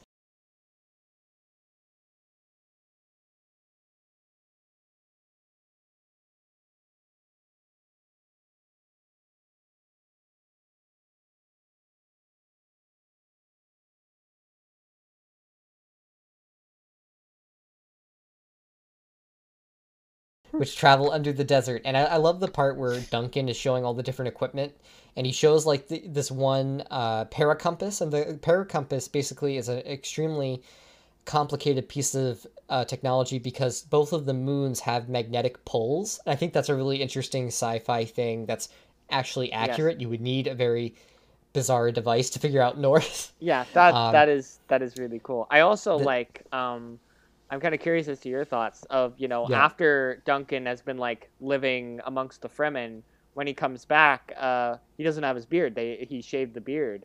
I'm like, what? Jason Momoa without that beard though. Clean shaven Jason Momoa though. It's kind of weird that he shaved off the beard. Did he have the beard when he left? No, because he had the beard when he left, and then presumably he shaved it while he was. I'm assuming that might Fremen? That might be an accurate thing because he probably got it probably fucked up with his beard to wear the still suit with the covering over the face, I'm assuming. Yeah. Or maybe he just had a different job and ended up shaving his beard. I don't know. Well, I mean, Jason Momoa, I mean, he's keeping the beard for Aquaman. So, Right. like, he Kynes- shaved the beard specifically for this. Like, So yeah, during a flight, they spot a sandworm approaching an active spice harvester with a stranded crew, and Leto and his team rescue the workers. And I love the scene where Paul basically goes outside and he starts having these spice visions, because the spice is everywhere on Arrakis. Yeah. It's in the food, it's in the water, what water there is, it's in the sand. You basically cannot live on Arrakis and not get spiced. Okay. Which is why it is a bit strange that this version doesn't really have any tripping balls scenes. It like does. There are the dream future visions. scenes. I mean, there are him dream visions. tripping balls. There are dream visions, but I don't know. I wanted more like, whoa, man, the color. Chris, the dream visions are him tripping because it gives him prescient. Yeah, but that's foresight. not as fun. Okay, but it's not just that he can see the future, he sees possible futures. That's true. He has, again, I think we talked about this in the 80s version. He gets Garnet's future vision, basically. But this leads to, like, interesting things, like he sees the vision of him getting stabbed by Zendaya's character and stuff like that. These are futures that could be, and I think that's very interesting. Yes. So then they're able to basically save all of the people, and we get to see our first sight of one of the worms, and it looks amazing. We get a little hint of one of the worms. Yes. They kind of cock tease the worms a little bit. I'm not gonna lie. Like, there were multiple. Well, yeah, points they lead up to the worms. You can't lead have up to all the of the worms at once. That's true, because I was like, when I saw this in the theater, every time I saw like ripples in the sand, I was like, wormy boy, come on, do it, do it. And I was waiting for it the whole time. And I remember my mom turned to me late in the movie, because she's a huge fan of the book, and we saw the movie together. She turned to me late in the movie when it was close to happening, and she was like, "Oh my God, watch! It's gonna happen. He's gonna ride the worm," and then it didn't happen. Well, he's gonna ride the worm in part 2. He's gonna ride the worm in the next one. I know, but it's. So they see this, and they help save the stranded crew on the. I also love how they show the actual mechanical failure that happens that causes this ship to get stranded out in the middle of the Dune Sea. Yeah. Whereas in the 80s version, they're just like, oh, we should go help them. And then they help them. Yes. So this scene ends with basically, there's this great scene where he's tripping balls, he's seeing the future, and then Paul says, I notice your strides, or something like that, which is a callback to Gurney Halleck. And because Gurney Halleck, one of the first things he says to him is, you shouldn't sit with your back to the door. And he says, anybody could replicate my footsteps. And he says, I know it would be your stride. Yeah, which is that's also, a callback. Which was in the 80s version as well. And is in the book. It's a book dialogue thing. It's book dialogue. Yes. So then after that, Duke Leto is obviously very mad at him for fucking sitting out when there's a giant monster worm that was about to eat them. I don't care. Damn the spice. I want everyone off that crawler now.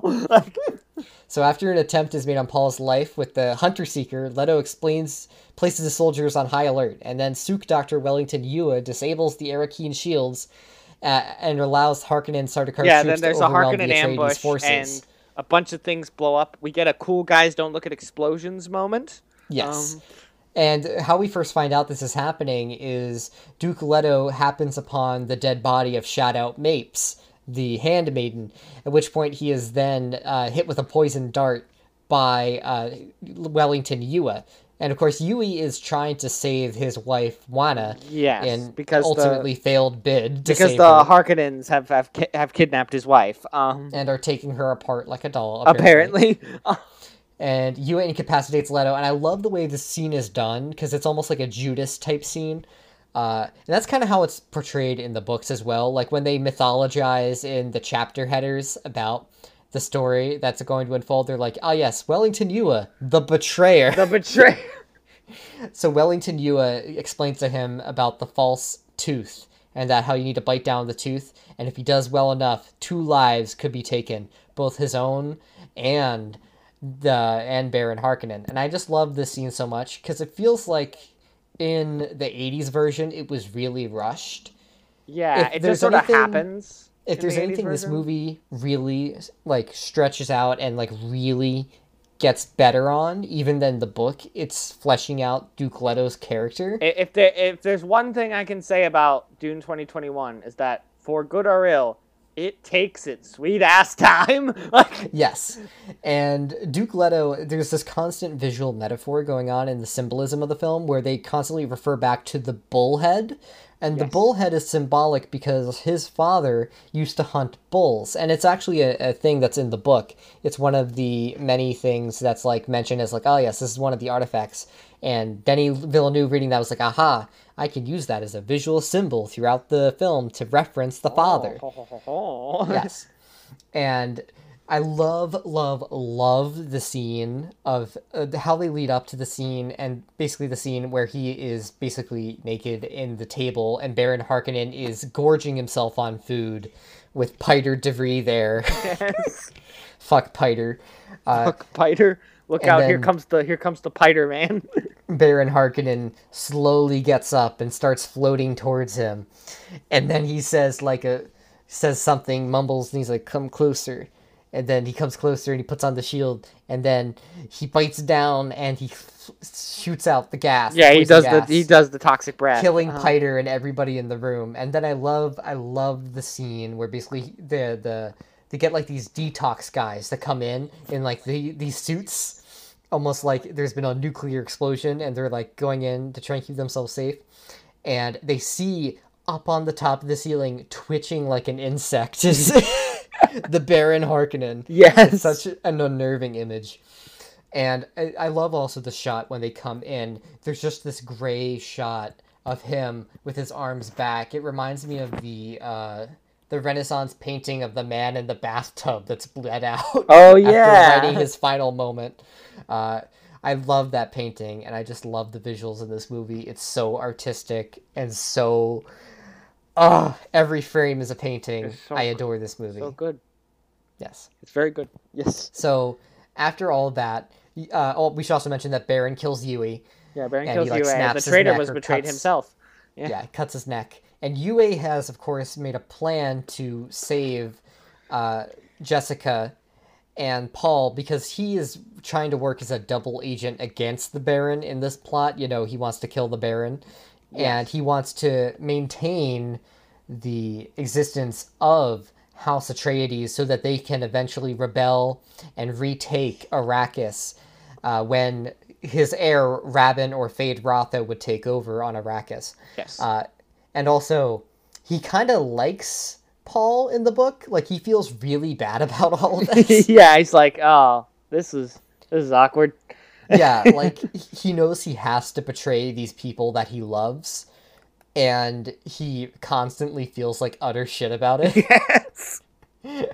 So in that way, he is also kind of like if Judas knew he had to betray Jesus. If Judas was like, oh, hey, Jesus, buddy, I gotta betray you. I don't know how to have like these conversations are always hard. Look, I'm gonna have to stab you or poison you, do something, and you're gonna. But because Yue wants them to escape, he ends up putting some of their still suits on the ornithopter that they're kidnapped on, and they can tell that it's his because it has his Imperial conditioning diamond on it. Hey, yeah. I like that note. I think that's very cool. And that's from the book also. So Yui replaces one of Leto's teeth. We talked about this scene. And the Harkonnens capture Paul and Jessica and take them into the desert to die. And I like how Giedi Prime, the people on Giedi Prime are all portrayed to be like these bald monsters. Yeah, and I also like how it's a very clever form of horrible evil where they're, because it's like, you know, we made a deal that, you know, no harm would come to Paul. It's like, we're not harming Paul, but, you know, Arrakis is Arrakis, so, you know, we just leave him out in the desert. Let nature take its course. You know, we forgot to mention the Reverend Mother scene between her and the Baron, where he's like, I promise, I definitely won't hurt Paul. Fingers crossed. Definitely. It is the thing. Like, it is an actual binding promise. So, like, they specifically can't hurt him. But if they just leave him in the desert to die. Yeah. It's like, you know, that's nature. Nature killed him, not us. I'd also like to point out that I absolutely adore the few shots we get of Giedi Prime. It basically looks like the Blade Runner cyberpunk universe, but more industrial and mechanical. Yeah, it's like and Blade like it's slowly Runner, rotted over time. It's like Blade Runner crossed with like the Death Star interior, like crossed with like some other third thing. It looks like it just looks like a city and a place of pure evil. Yes, it looks like, you know, man. So this is where EA executives have their meetings. Hey! And before the scene with the Reverend Mother, we'd like to point out my favorite little thing is the pet. The weird black slug-looking pet thing that has 5 arms. Oh, yeah! That's just eating its food. And they're like, oh, there. look, it's a pet. It's a pet. And I'm like, what is that? What is that? And where can I buy one? I want one. Are there plushies of it? Basically, whenever I think this movie can't blow my mind and get me intrigued even more, it blows my mind and gets me intrigued even more because I want to know what the fuck that was. So the Harkonnens capture Paul and Jessica, and then Jessica's like, hey, you should use the voice. And then Paul's like, he tries to use the voice and it doesn't work. And then she's like, you got the wrong pitch. Your pitch was too forced. Yeah. Mm-hmm. So then it does finally work. And the reason why he's doing this is because one of the people is basically trying to threaten Jessica with sexual assault, which is from the book. So don't add Denis on that. And they overpower and kill their captors using the Bene Gesserit skill known as the Voice, as a means of controlling them verbally. And then they find the survival kit left to them by Yua, and then they go into the night, and they use their special Fremen walking. Yeah, the Fremen. I love the first of all, I want to say I fucking love that goofy ass Fremen walk because it has to go against the rhythm, so it deliberately looks really fucking stupid, and I love it. And the other thing I love is, all right, so there's 2 things. One is when they land on the surface at night, Paul has another prescient dream, and I'm like, wow, they really did get a lot of marketing material out of the 30 seconds of dream sequence wherein Paul is wearing that armor. But I mean, it all is obviously foreshadowing stuff that is going to happen. Particularly when he sees a bloody holy war shouting his name. You ever think about how Dune the most marketed moment of Dune Part 1 was a moment designed to set up Dune Part 2? Yeah, but Dune Part 1 is still one of the greatest movies ever made. Don't at me. Well, I mean, I don't know if I would go that far. It's a great I would movie, go that far. But this is about as... I'll get to this later, but this is about as into something I felt since I've watched The Last Jedi or Guardians 2, which means it has taken over my brain, and it now lives rent-free in my head. Okay, that's fair. Okay. Yeah. So and I also, I guess the other thing I was going to say after the dream sequence is the scene where, when he has the dream, where he confronts his mother about all this, I see all this terrible things, people fighting a war in my name, and she tries to, it's like, no, you did this! You Bene Gesserit made me a freak! And he's like... This is like, oof. Because, I mean, that is kind of the whole rift that eventually develops between Paul and his mother, although they do kind of make it up a little bit afterwards, because Lady Jessica does care about her son, except in the 3rd book, but... We'll maybe talk about that later. I don't think they're going to cover that in the movies. So it is very interesting because Paul has basically been unknowingly groomed from birth to be a messiah without his knowledge or consent. And now realizing that's what happened, he's like, I don't like this. I don't like this at all. This is terrible. And I think Timothée Chalamet really brings the acting chops. Timothée Chalamet really does sell it. Paul can be very reserved as a character, but when he freaks out at his mother, you really feel that, because everything has just gone wrong. I do remember, although I will say, I do remember, I when I saw this in the theater, when that scene happened, I did hear someone laugh. Timothée Chalamet has been very stoic for the rest of the movie, Yeah, that's not how the scene's supposed to be taken. And I honestly don't see how anybody could take the scene that way unless you're just, not expecting someone to yell, and then, oh my god, somebody yelled, and then I'm gonna laugh. Ah ha ha ha. But anyway, besides morons, this scene is really fantastic. Yeah, I do think this scene is great. I'm just saying, I love how that's it the takes thing place that in happened. I love how it takes place in the still tent. And the tent, you'll notice that like there's this great shot where it's like red and you can see the liquid going down the fibers, and that's like basically that's the tent getting the moisture that evaporates from their bodies and keeping it inside. It's very cool. Oh, yeah, The that is attention cool. to detail is so great in this movie. So, the Baron hands over command of Arrakis to his brutish nephew Rabin and orders him to sell spice reserves. Oh, we forgot to mention that the fight scenes in this movie are amazing. Yeah, the action sequences, while few and far between, are quite good. I mean, they happen when they should happen. Yeah, I know. I think they are just fantastic. It's just that, you know, in a lot of I wonder how many people saw this because they were tricked into thinking it was an action movie. Well, I knew better because I read the book. I know, but you know, how many people actually read that? Because a lot of the marketing was built on like him in the armor and the worms. Who cares? I'm just saying. When you I look don't at it in think the way that a larger- movie is marketed is a reason to criticize it. No. I'm not saying it's like it's not the main lens of criticism. I'm just saying it's, you know, it's an interesting cultural observation. You know, when you think about it in terms of, you know, all the true worm heads out there knew it was up. I know, but you know, how much of the general audience does that represent? So anyway, Paul and Jessica are found by Duncan and Kynes and head to an old research station and are quickly tracked down by the Sardaukar. And I like the scene where Kynes is talking with Paul, and Paul's basically like, I'm going to make a play for the throne, you know? Because I am the Lisan al-Gaib. I am basically your messiah. And then they're just like, you're an idiot. Well, some of them are like, you're an idiot, but she almost basically... she does... almost convinces them. Yeah. You know? But also, you gotta remember that the whole Lisan al-Gaib and Mahdi and Muad'Dib stuff is all stuff that the Bene Gesserit cargo culted like millions of years ago. That is also true. And that's how he's able to know that he can basically play on them like this. So anyway, they get ambushed, and then we get the scene where Duncan has his last stand, which is an amazing fight scene. Duncan's last peace, stand. Duncan.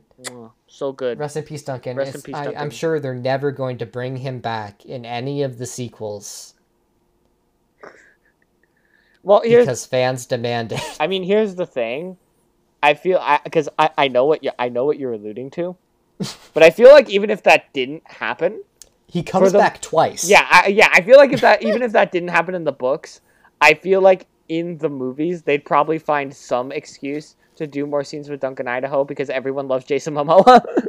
Maybe. Yeah. But anyway, they are able to escape the research station, and Duncan and various Fremen sacrifice themselves to allow Jessica, Paul, and Kynes to escape the facility. And I love Kynes' self-sacrifice also, because Kynes is ambushed by the Sardaukar troops and lures a sandworm that devours them all, and it's amazing. Yeah. And I love the sandworm design in this. I love how the sandworms look. I think they're so they cool. do kind of look like big buttholes, but they... I mean, they're sandworms, Chris. Yeah, I know. But they look amazing. They do look amazing, but they also kind of look like big buttholes. No, they're amazing, Chris.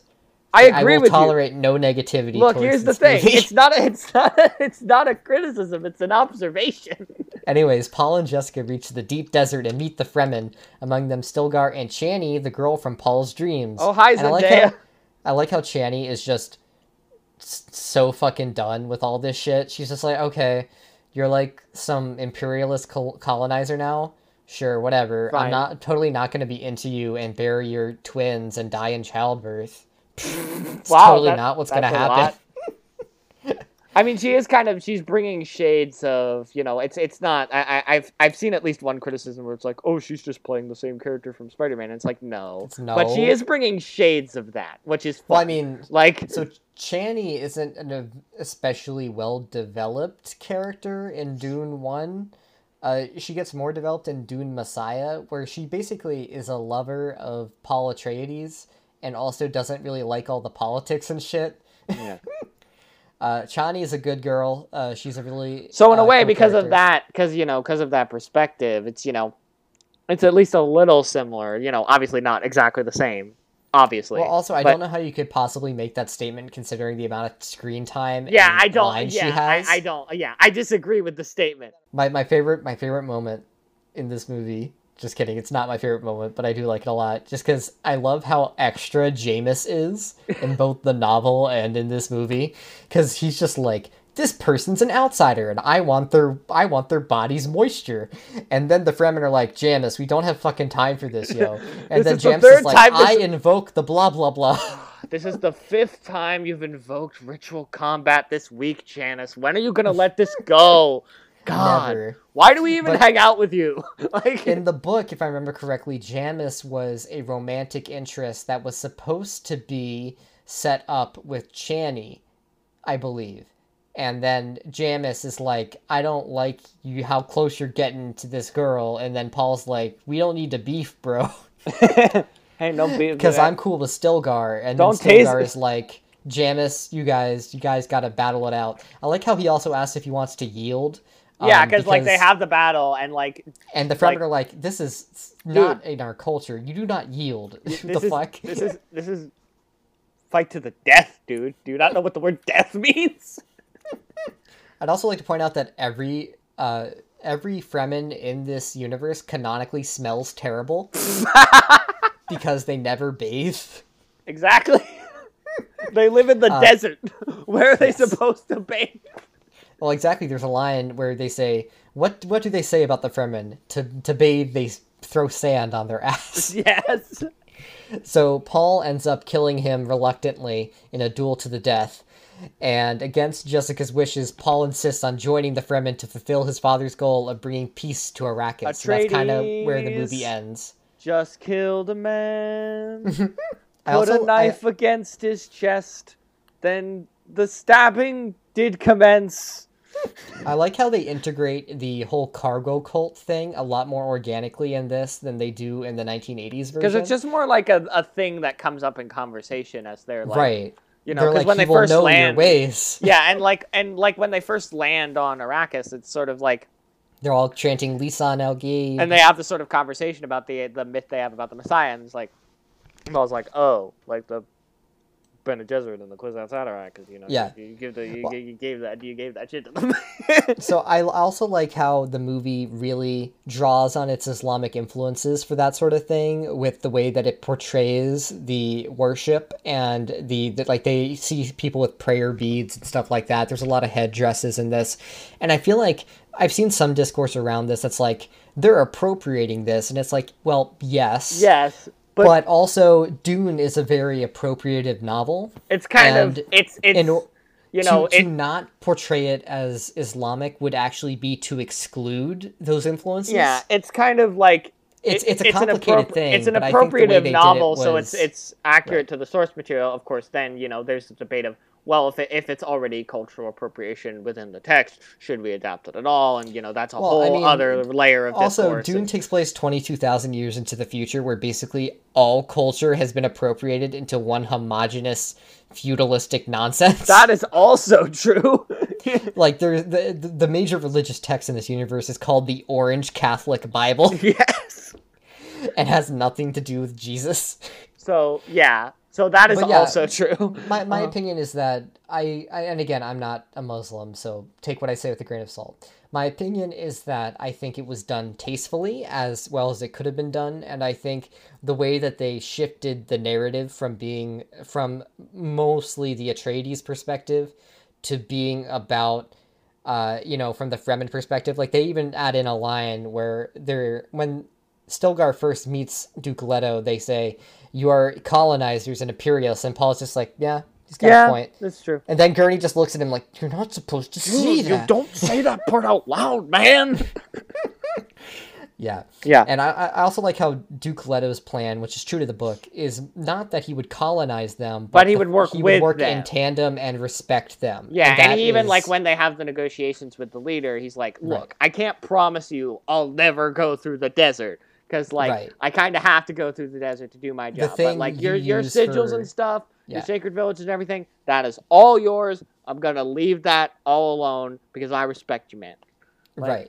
And he's like, I respect that you guys use the spice for like your hallucinogenic spice orgies and religious practices, but I also need it. Because I also need it to, you know, because all of our spaceships are powered by weed for some reason. Because it folds space and time. Because it folds. I know the real reason. I know the real reason, but I just think it's funny that the ships are powered by weed. So most improved things from not just the 80s version, but from the book, Leto, I think is greatly improved. Yeah. I think the Baron is a lot less of a cartoonish monster in this. He's still obviously evil. He's very obviously evil, but it's more, he's got kind of like... He's not thinking about how he wants to do things with his nephew. It kind of, he feels like Empire Strikes Back Palpatine. Yes. In a lot of ways. Ooh, he would make a great asset. You know, that scene was actually played by a woman.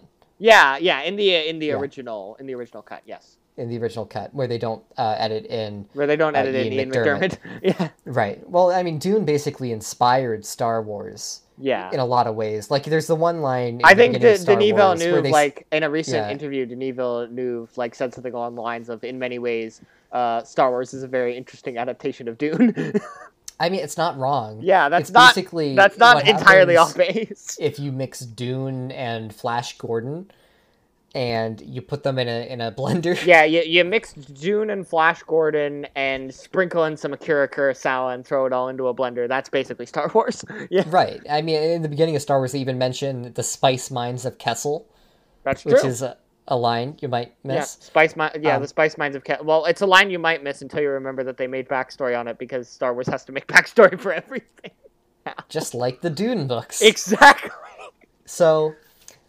Dune Part 1 is my favorite movie of the year, currently my favorite movie of the decade, which I know isn't saying a lot. We're only 2 years in.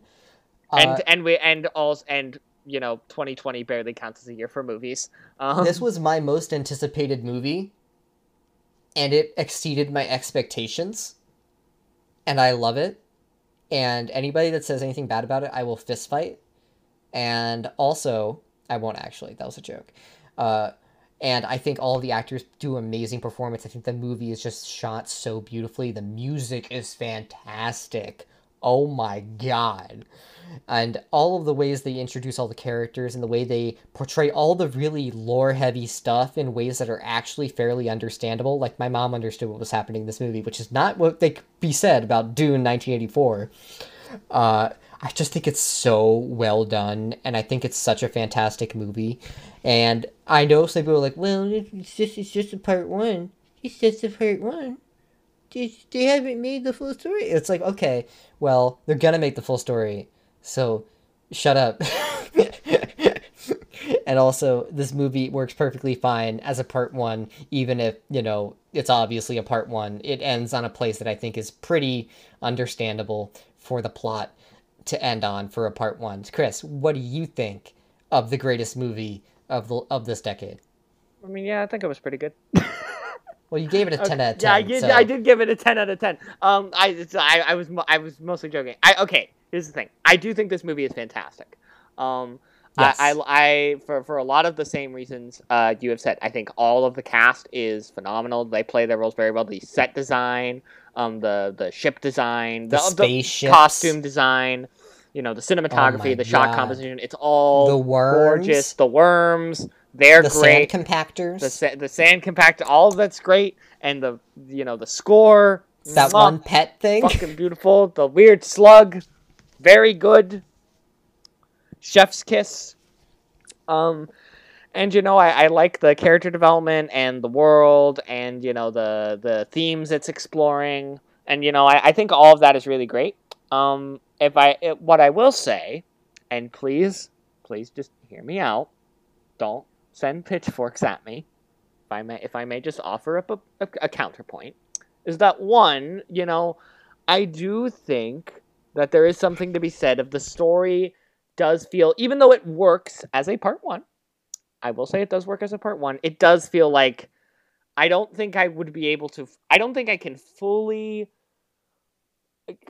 coalesce my thoughts on this movie until we have a part 2, until we have part 2, and the story is complete. Because the story isn't complete. And that's the point. I get it. It was split into 2 intentionally. This is part 1, and you have to judge it as such.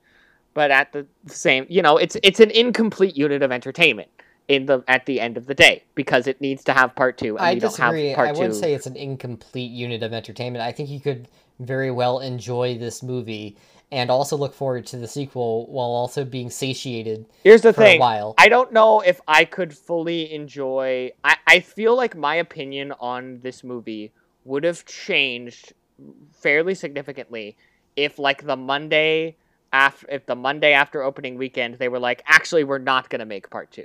Because I feel like at that point, it's just like, oh, well, now none of this is going to get resolved. And we set up all that, because a lot of this is set up and a lot of this is world building. But it will get resolved. And yes, it will. And yes, that is fair. It is going to. But again, I feel like that does... Okay, I'm trying to gather my thoughts here. I'm sorry, because I'm just trying to, just offer my perspective on it, and that it feels like I'm missing a part of the story. And yes, we're going to get that. We're going to get there. I know that. But I feel like we're in a kind of situation where, like, Lord of the Rings fans were in when Fellowship of the Rings came out.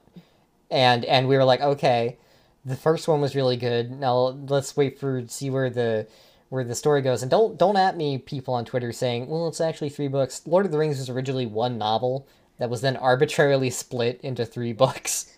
And so don't at me. Which is, funnily enough, the reverse happened with Dune. Exactly. It was originally 3 books, and then it was merged into 1. And while I do think it is one of the best movies of the year, it is currently in my top 10. I don't know if it'll stay there, but it's currently there. There are some movies I liked better. Please don't say Godzilla vs. Kong. Yes. No, Godzilla vs. Kong is not better than Dune. I'm sorry. It's just how I feel. You don't have to agree with me, but... Have you considered that you're wrong? I have, and I've decided I'm not. We have done a thorough investigation into ourselves, and we have found ourselves innocent. Yes, exactly. So yeah, Dune Part 2, I'm so hyped to see how they adapt the second part. In 2023, opening the same weekend as Paw Patrol 2. I have a fan cast. Do you want to hear my fan cast? What is your fan cast? So, my fan cast for the Emperor Shaddam IV, and this might be a little interesting. Patrick Stewart. Oh. You bring back Patrick Stewart. Bring back Patrick Stewart. Go the metal angle. I don't know. I don't know how people would play a great Emperor. He would probably be very good. I just don't know how people would respond to that, given the first one. Because fun fact, so my mom, as I mentioned, is a massive Dune fan, and funnily enough, when we saw the movie, because we went to the Thursday night preview screening after the movie ended, she was like, "So when are they making part 2? So when is part 2 coming out?" And I had to be like, I don't know, because they haven't announced it yet. And she was like, well, why did they make part 1 without knowing whether we're going to get part 2? And I was like, I don't know. Ask Denis. Ask Denis Villeneuve.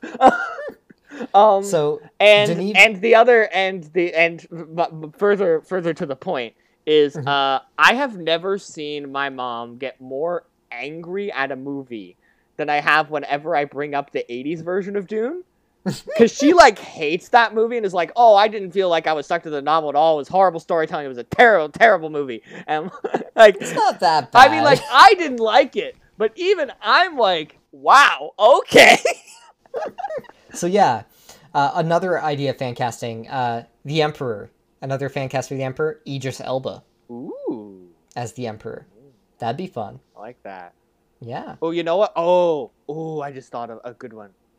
Mm-hmm. Werner Herzog. I don't know if they're going to be able to get them. So anyway, yeah, Dune Part 1 is an amazing, wonderful, fantastic movie. It basically lives rent-free in my brain. It's why I've started rereading the Dune franchise, and I love it so much. And I would marry it if I could. Yeah, it's a really good movie. So what are we you doing should next all- week, Chris? You should all see it in theaters. Especially because you probably won't, because it's technically leaving HBO Max this month, so you won't actually be able to watch it on streaming. You need to buy it on for very Blu-ray. long. You need to buy the 4K Steelbook. Oh my that'll God. have little trading cards in it. So Chris, what are we doing next week? Yeah, so next week we are playing a bit of a game of catch up, because believe it or not, we occasionally actually try to be at least semi-relevant. So next week is Marvel week for us.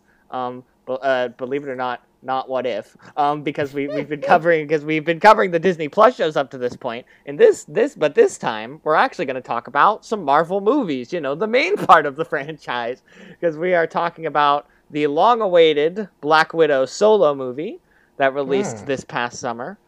And we are also... I heard the word solo movie, and I had flashbacks to Solo. No, that's not what I mean. And I started dying. That's not what I mean. And also Solo was fine. No. And we are also, of course, going to be talking about Shang-Chi and the Legend of the Ten Rings. So... 10 rings? Why not 11? What were they thinking? Because they're 10 because it's a nice even number. Yeah, and then after that we're gonna have another Rocket Ship Roulette episode. Yeah, but we're not talking about that. So look forward to Black Widow and Shang-Chi next week. So marvelous. It'll be a marvelous good time. Anyways, Chris, where can they find you? This has been Hipster and the Nerd, and we do this every week. You can find us on Spotify, Apple Podcasts, pretty much all your major podcast platforms. Please leave us a nice 5-star review on Apple Podcasts and subscribe on Spotify, as well as engaging with the polls and the Q&A. No one's answered any Q&As yet, and it makes me sad. I answered a Q&A once. Oh, you did? Yes. Okay, I'll have to look it up. Okay. And vote in the polls and do all that, do all the engagement thingies, and spread the word on social media. Share it with all your friends and relatives. Hashtag Hipster and the Nerd. Help us grow the show. We very much appreciate it. I am Chris Hanna. You can find me at MegaNerd98 on Twitter and on Letterboxd. You can find my WordPress page, Mega Nerds Musings, which will be updated eventually. Will it though? I don't know anymore, but probably, probably eventually. I'll probably write something there eventually. And you can find me on the TOH Musical Project Discord server, where I'm part of a group of very awesome Owl House fans putting together an original musical episode of the show. Although, to be clear, this is a different project from the Owl House fan musical that Jariah Kwame, the writer of Little Miss Perfect and Ordinary, recently put out. And you should all go listen to that if you haven't, because it's great, but it's a different thing from what we're doing and what I'm involved in, to be clear. Because I know there was because I saw some people on the Discord who were confused and thought that this was the Jariah Kwame version. It's not. It's a different thing, but that one is also very good. Anyways, so you can find me on that Discord server as well. Anyways, Brian, where can they find you? You can find me on Twi'lexu, training with the face dancers in order to infiltrate the Atreides. Or you can find me on Twitter at Brian Brecker, or you can find me on Letterboxd at bbreck2. I'm gonna finish the movie Disaster Movie tonight. Oh god. So I'll probably post a review of that tonight for my Bottom 250 project, where I review the worst rated movies on Letterboxd. Please help me. Besides that, you can find me on Facebook. No, please don't. It's actually called Meta now. Shout out to the Zuck. No, actually, Brian, the social media page is still called Facebook. It's the company in general that's called Meta. Shout out to the Zuck. The Zuck, you suck. Yes, and you can find me inside your hearts and minds and angrily being upset about the Eagles losing. Yeah. You'd think you'd be used to it by now, but apparently not. Anyways, all right. Thank you. Sad bird noises. Thank you, everybody, for listening. The sleeper has awakened. Seize the means of Applebee's. Of Applebee's. And we will see you next time.